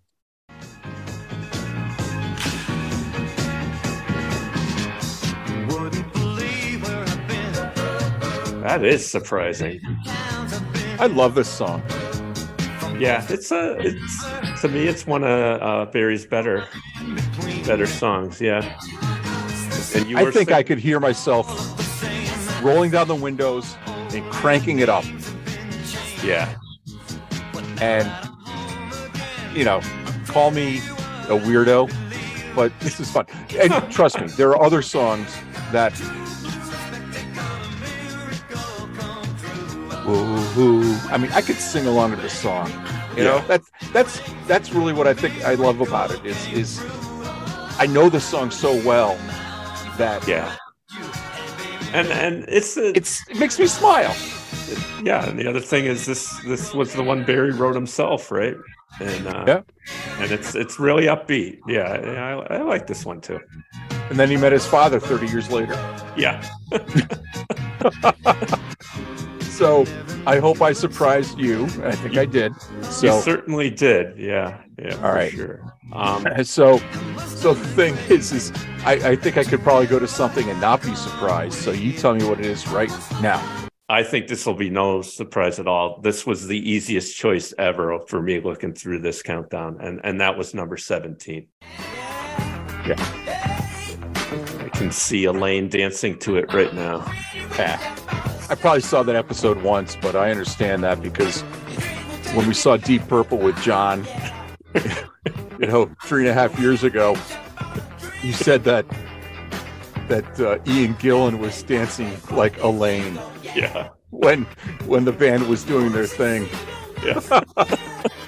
Because I hadn't remembered that for forever, and then when you brought that up, it made me smile when you talked about the Seinfeld. Earlier in the episode. Yeah. Great song. But this is great. I think it's head and shoulders above everything else in the countdown. And I don't know. I think that's a miracle. Yeah. I think I've picked Earth, Wind, and Fire songs more than once for my best song now. So I'm going to go right next door to this for the worst song in the countdown, number 18. You are so I would beautiful. Take my radio and rip it out of the dashboard and throw it in the street. This is awful. Yeah. I cannot stand this. It is I total sap. Joe Cocker is important, but I don't really care for him. Yeah, I nearly picked this as your agonizer, so I would have been on the right track, I think. But it's again, it's popular. A lot of people like it, but not my thing either. This wasn't your wedding song, was it? No, actually, the Bertha Butt Boogie was my wedding song. So beautiful. I'm going to turn this off because I can't stand it. Okay. What's something else that will pseudo-agonize me because it's your worst? I don't know if it'll agonize you, but I just think it doesn't belong in the countdown, and that's number 40. Marie? Yeah, I think I've picked on her twice now, or I picked on her and Donnie one time too. But again, Going Coconut's best movie ever. But in 1958 with Connie Francis, this is fine. But on the pop charts as a remake in 1975, nah. I just yeah. All right. Marie does fine with it, but it's just. Yeah. I know what you're saying. It almost sounds like the Ray Conniff Orchestra in the background. Yeah. I mean, this is the top 40 pop songs in the country.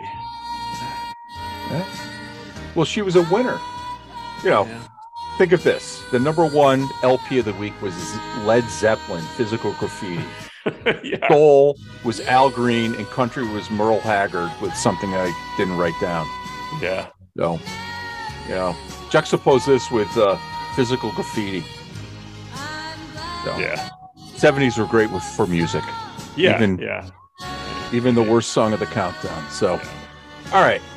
How about you give me your guilty pleasure? Yeah, this again was another very, very easy pick for me. I went with number 7. Because you love Kenny Nolan. Yeah. Yeah. This is a great song. I remember this song. I remember we would, me and my sister. Yeah. I remember there was a French-Canadian family that lived across the street, and supposedly the mother, when she first heard this, went, "Oh my God, do you know what they're saying?"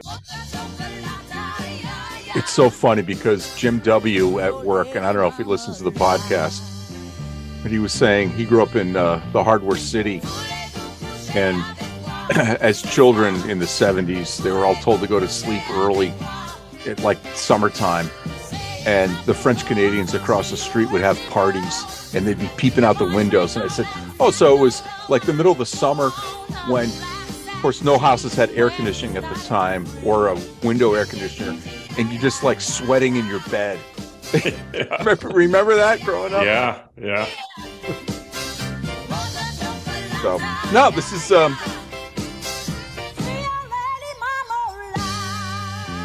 I'm with you, man. Yeah. This is an iconic 70s song. Yeah. Well, I don't know if this next one is, but this is my guilty pleasure, number 15.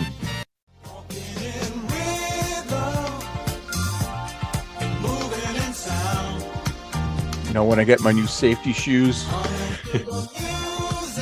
I like this song. This is a good so song. well put together. Is this Philadelphia? Where'd this come from? Because it kind of sounds like it. It's good. Yeah. Well, these were crap. I'm going to break the rules. Uh-oh. For didn't what, mean the to. story? No. The version. Well, we said that the version is open because it's so hard. Okay. I just realized that. The thing is that the way that you put this, you don't put like, control enter for hard carriage returns so it was on the next page. It was on page 4. This is on page 3 for the guilty pleasure. And I don't want to, mess up your formatting. Okay. Love this song. Great song. Yeah. Guilty pleasure. Yeah, really good. All right. Should I give you my story song of the week? Yeah. Let's hear what you came up with. Just sit right back and you'll hear a tale of a fateful trip that started from this tropic port aboard this tiny ship.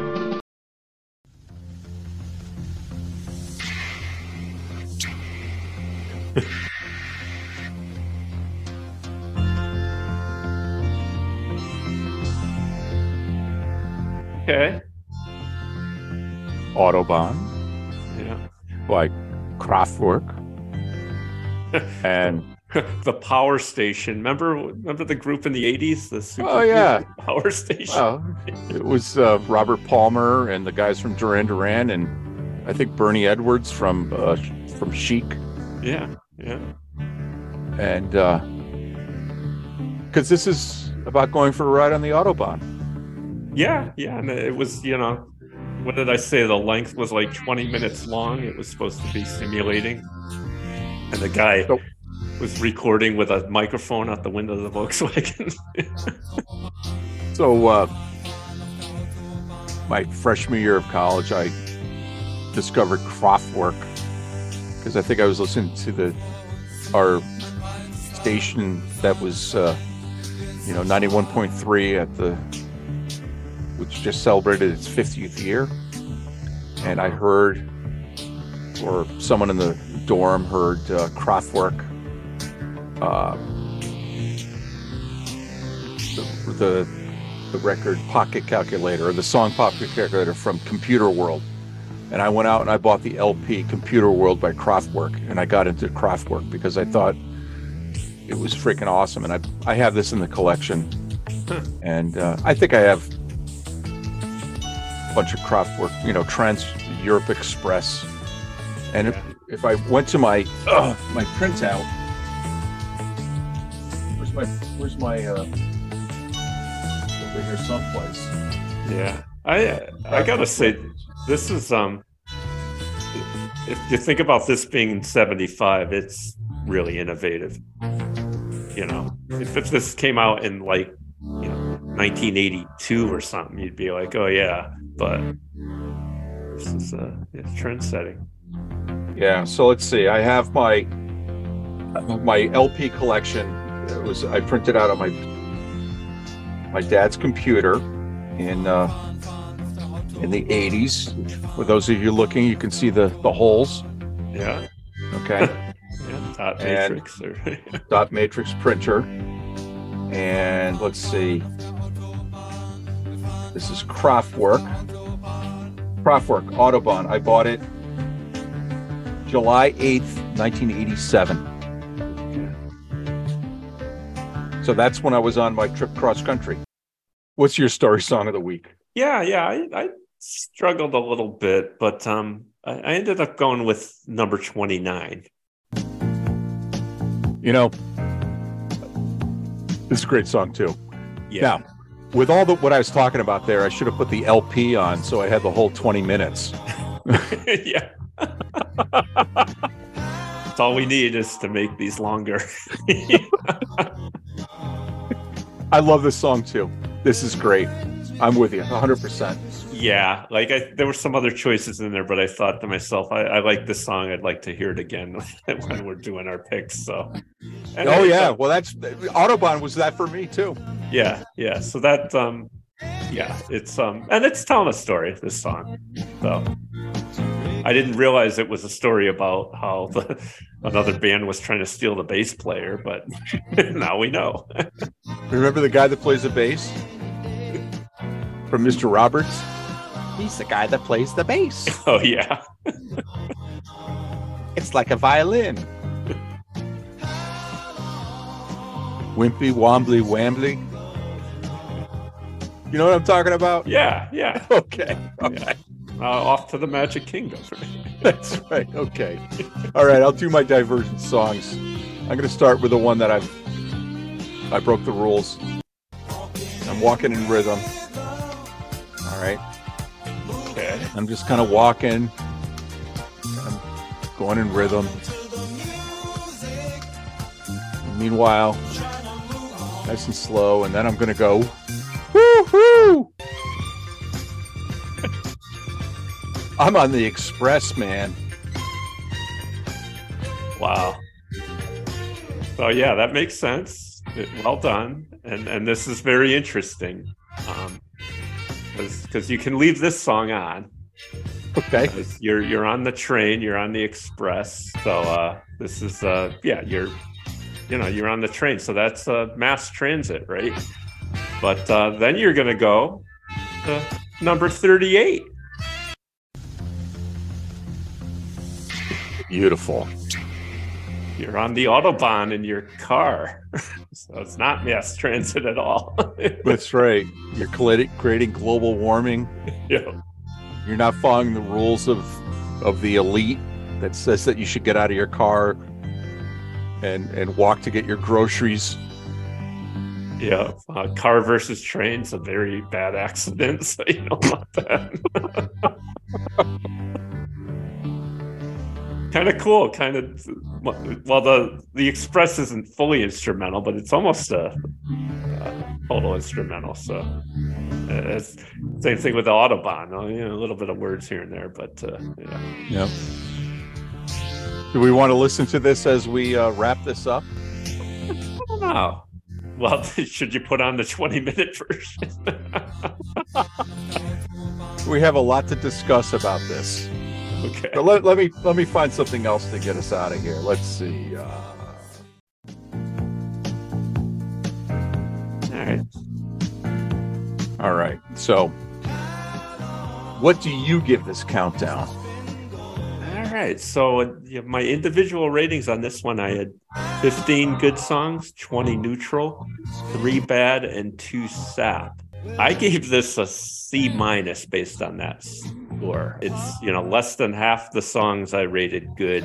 It's a slight improvement off our episode 37 from January of 75, where that only had 13 good songs, and I gave that a D+.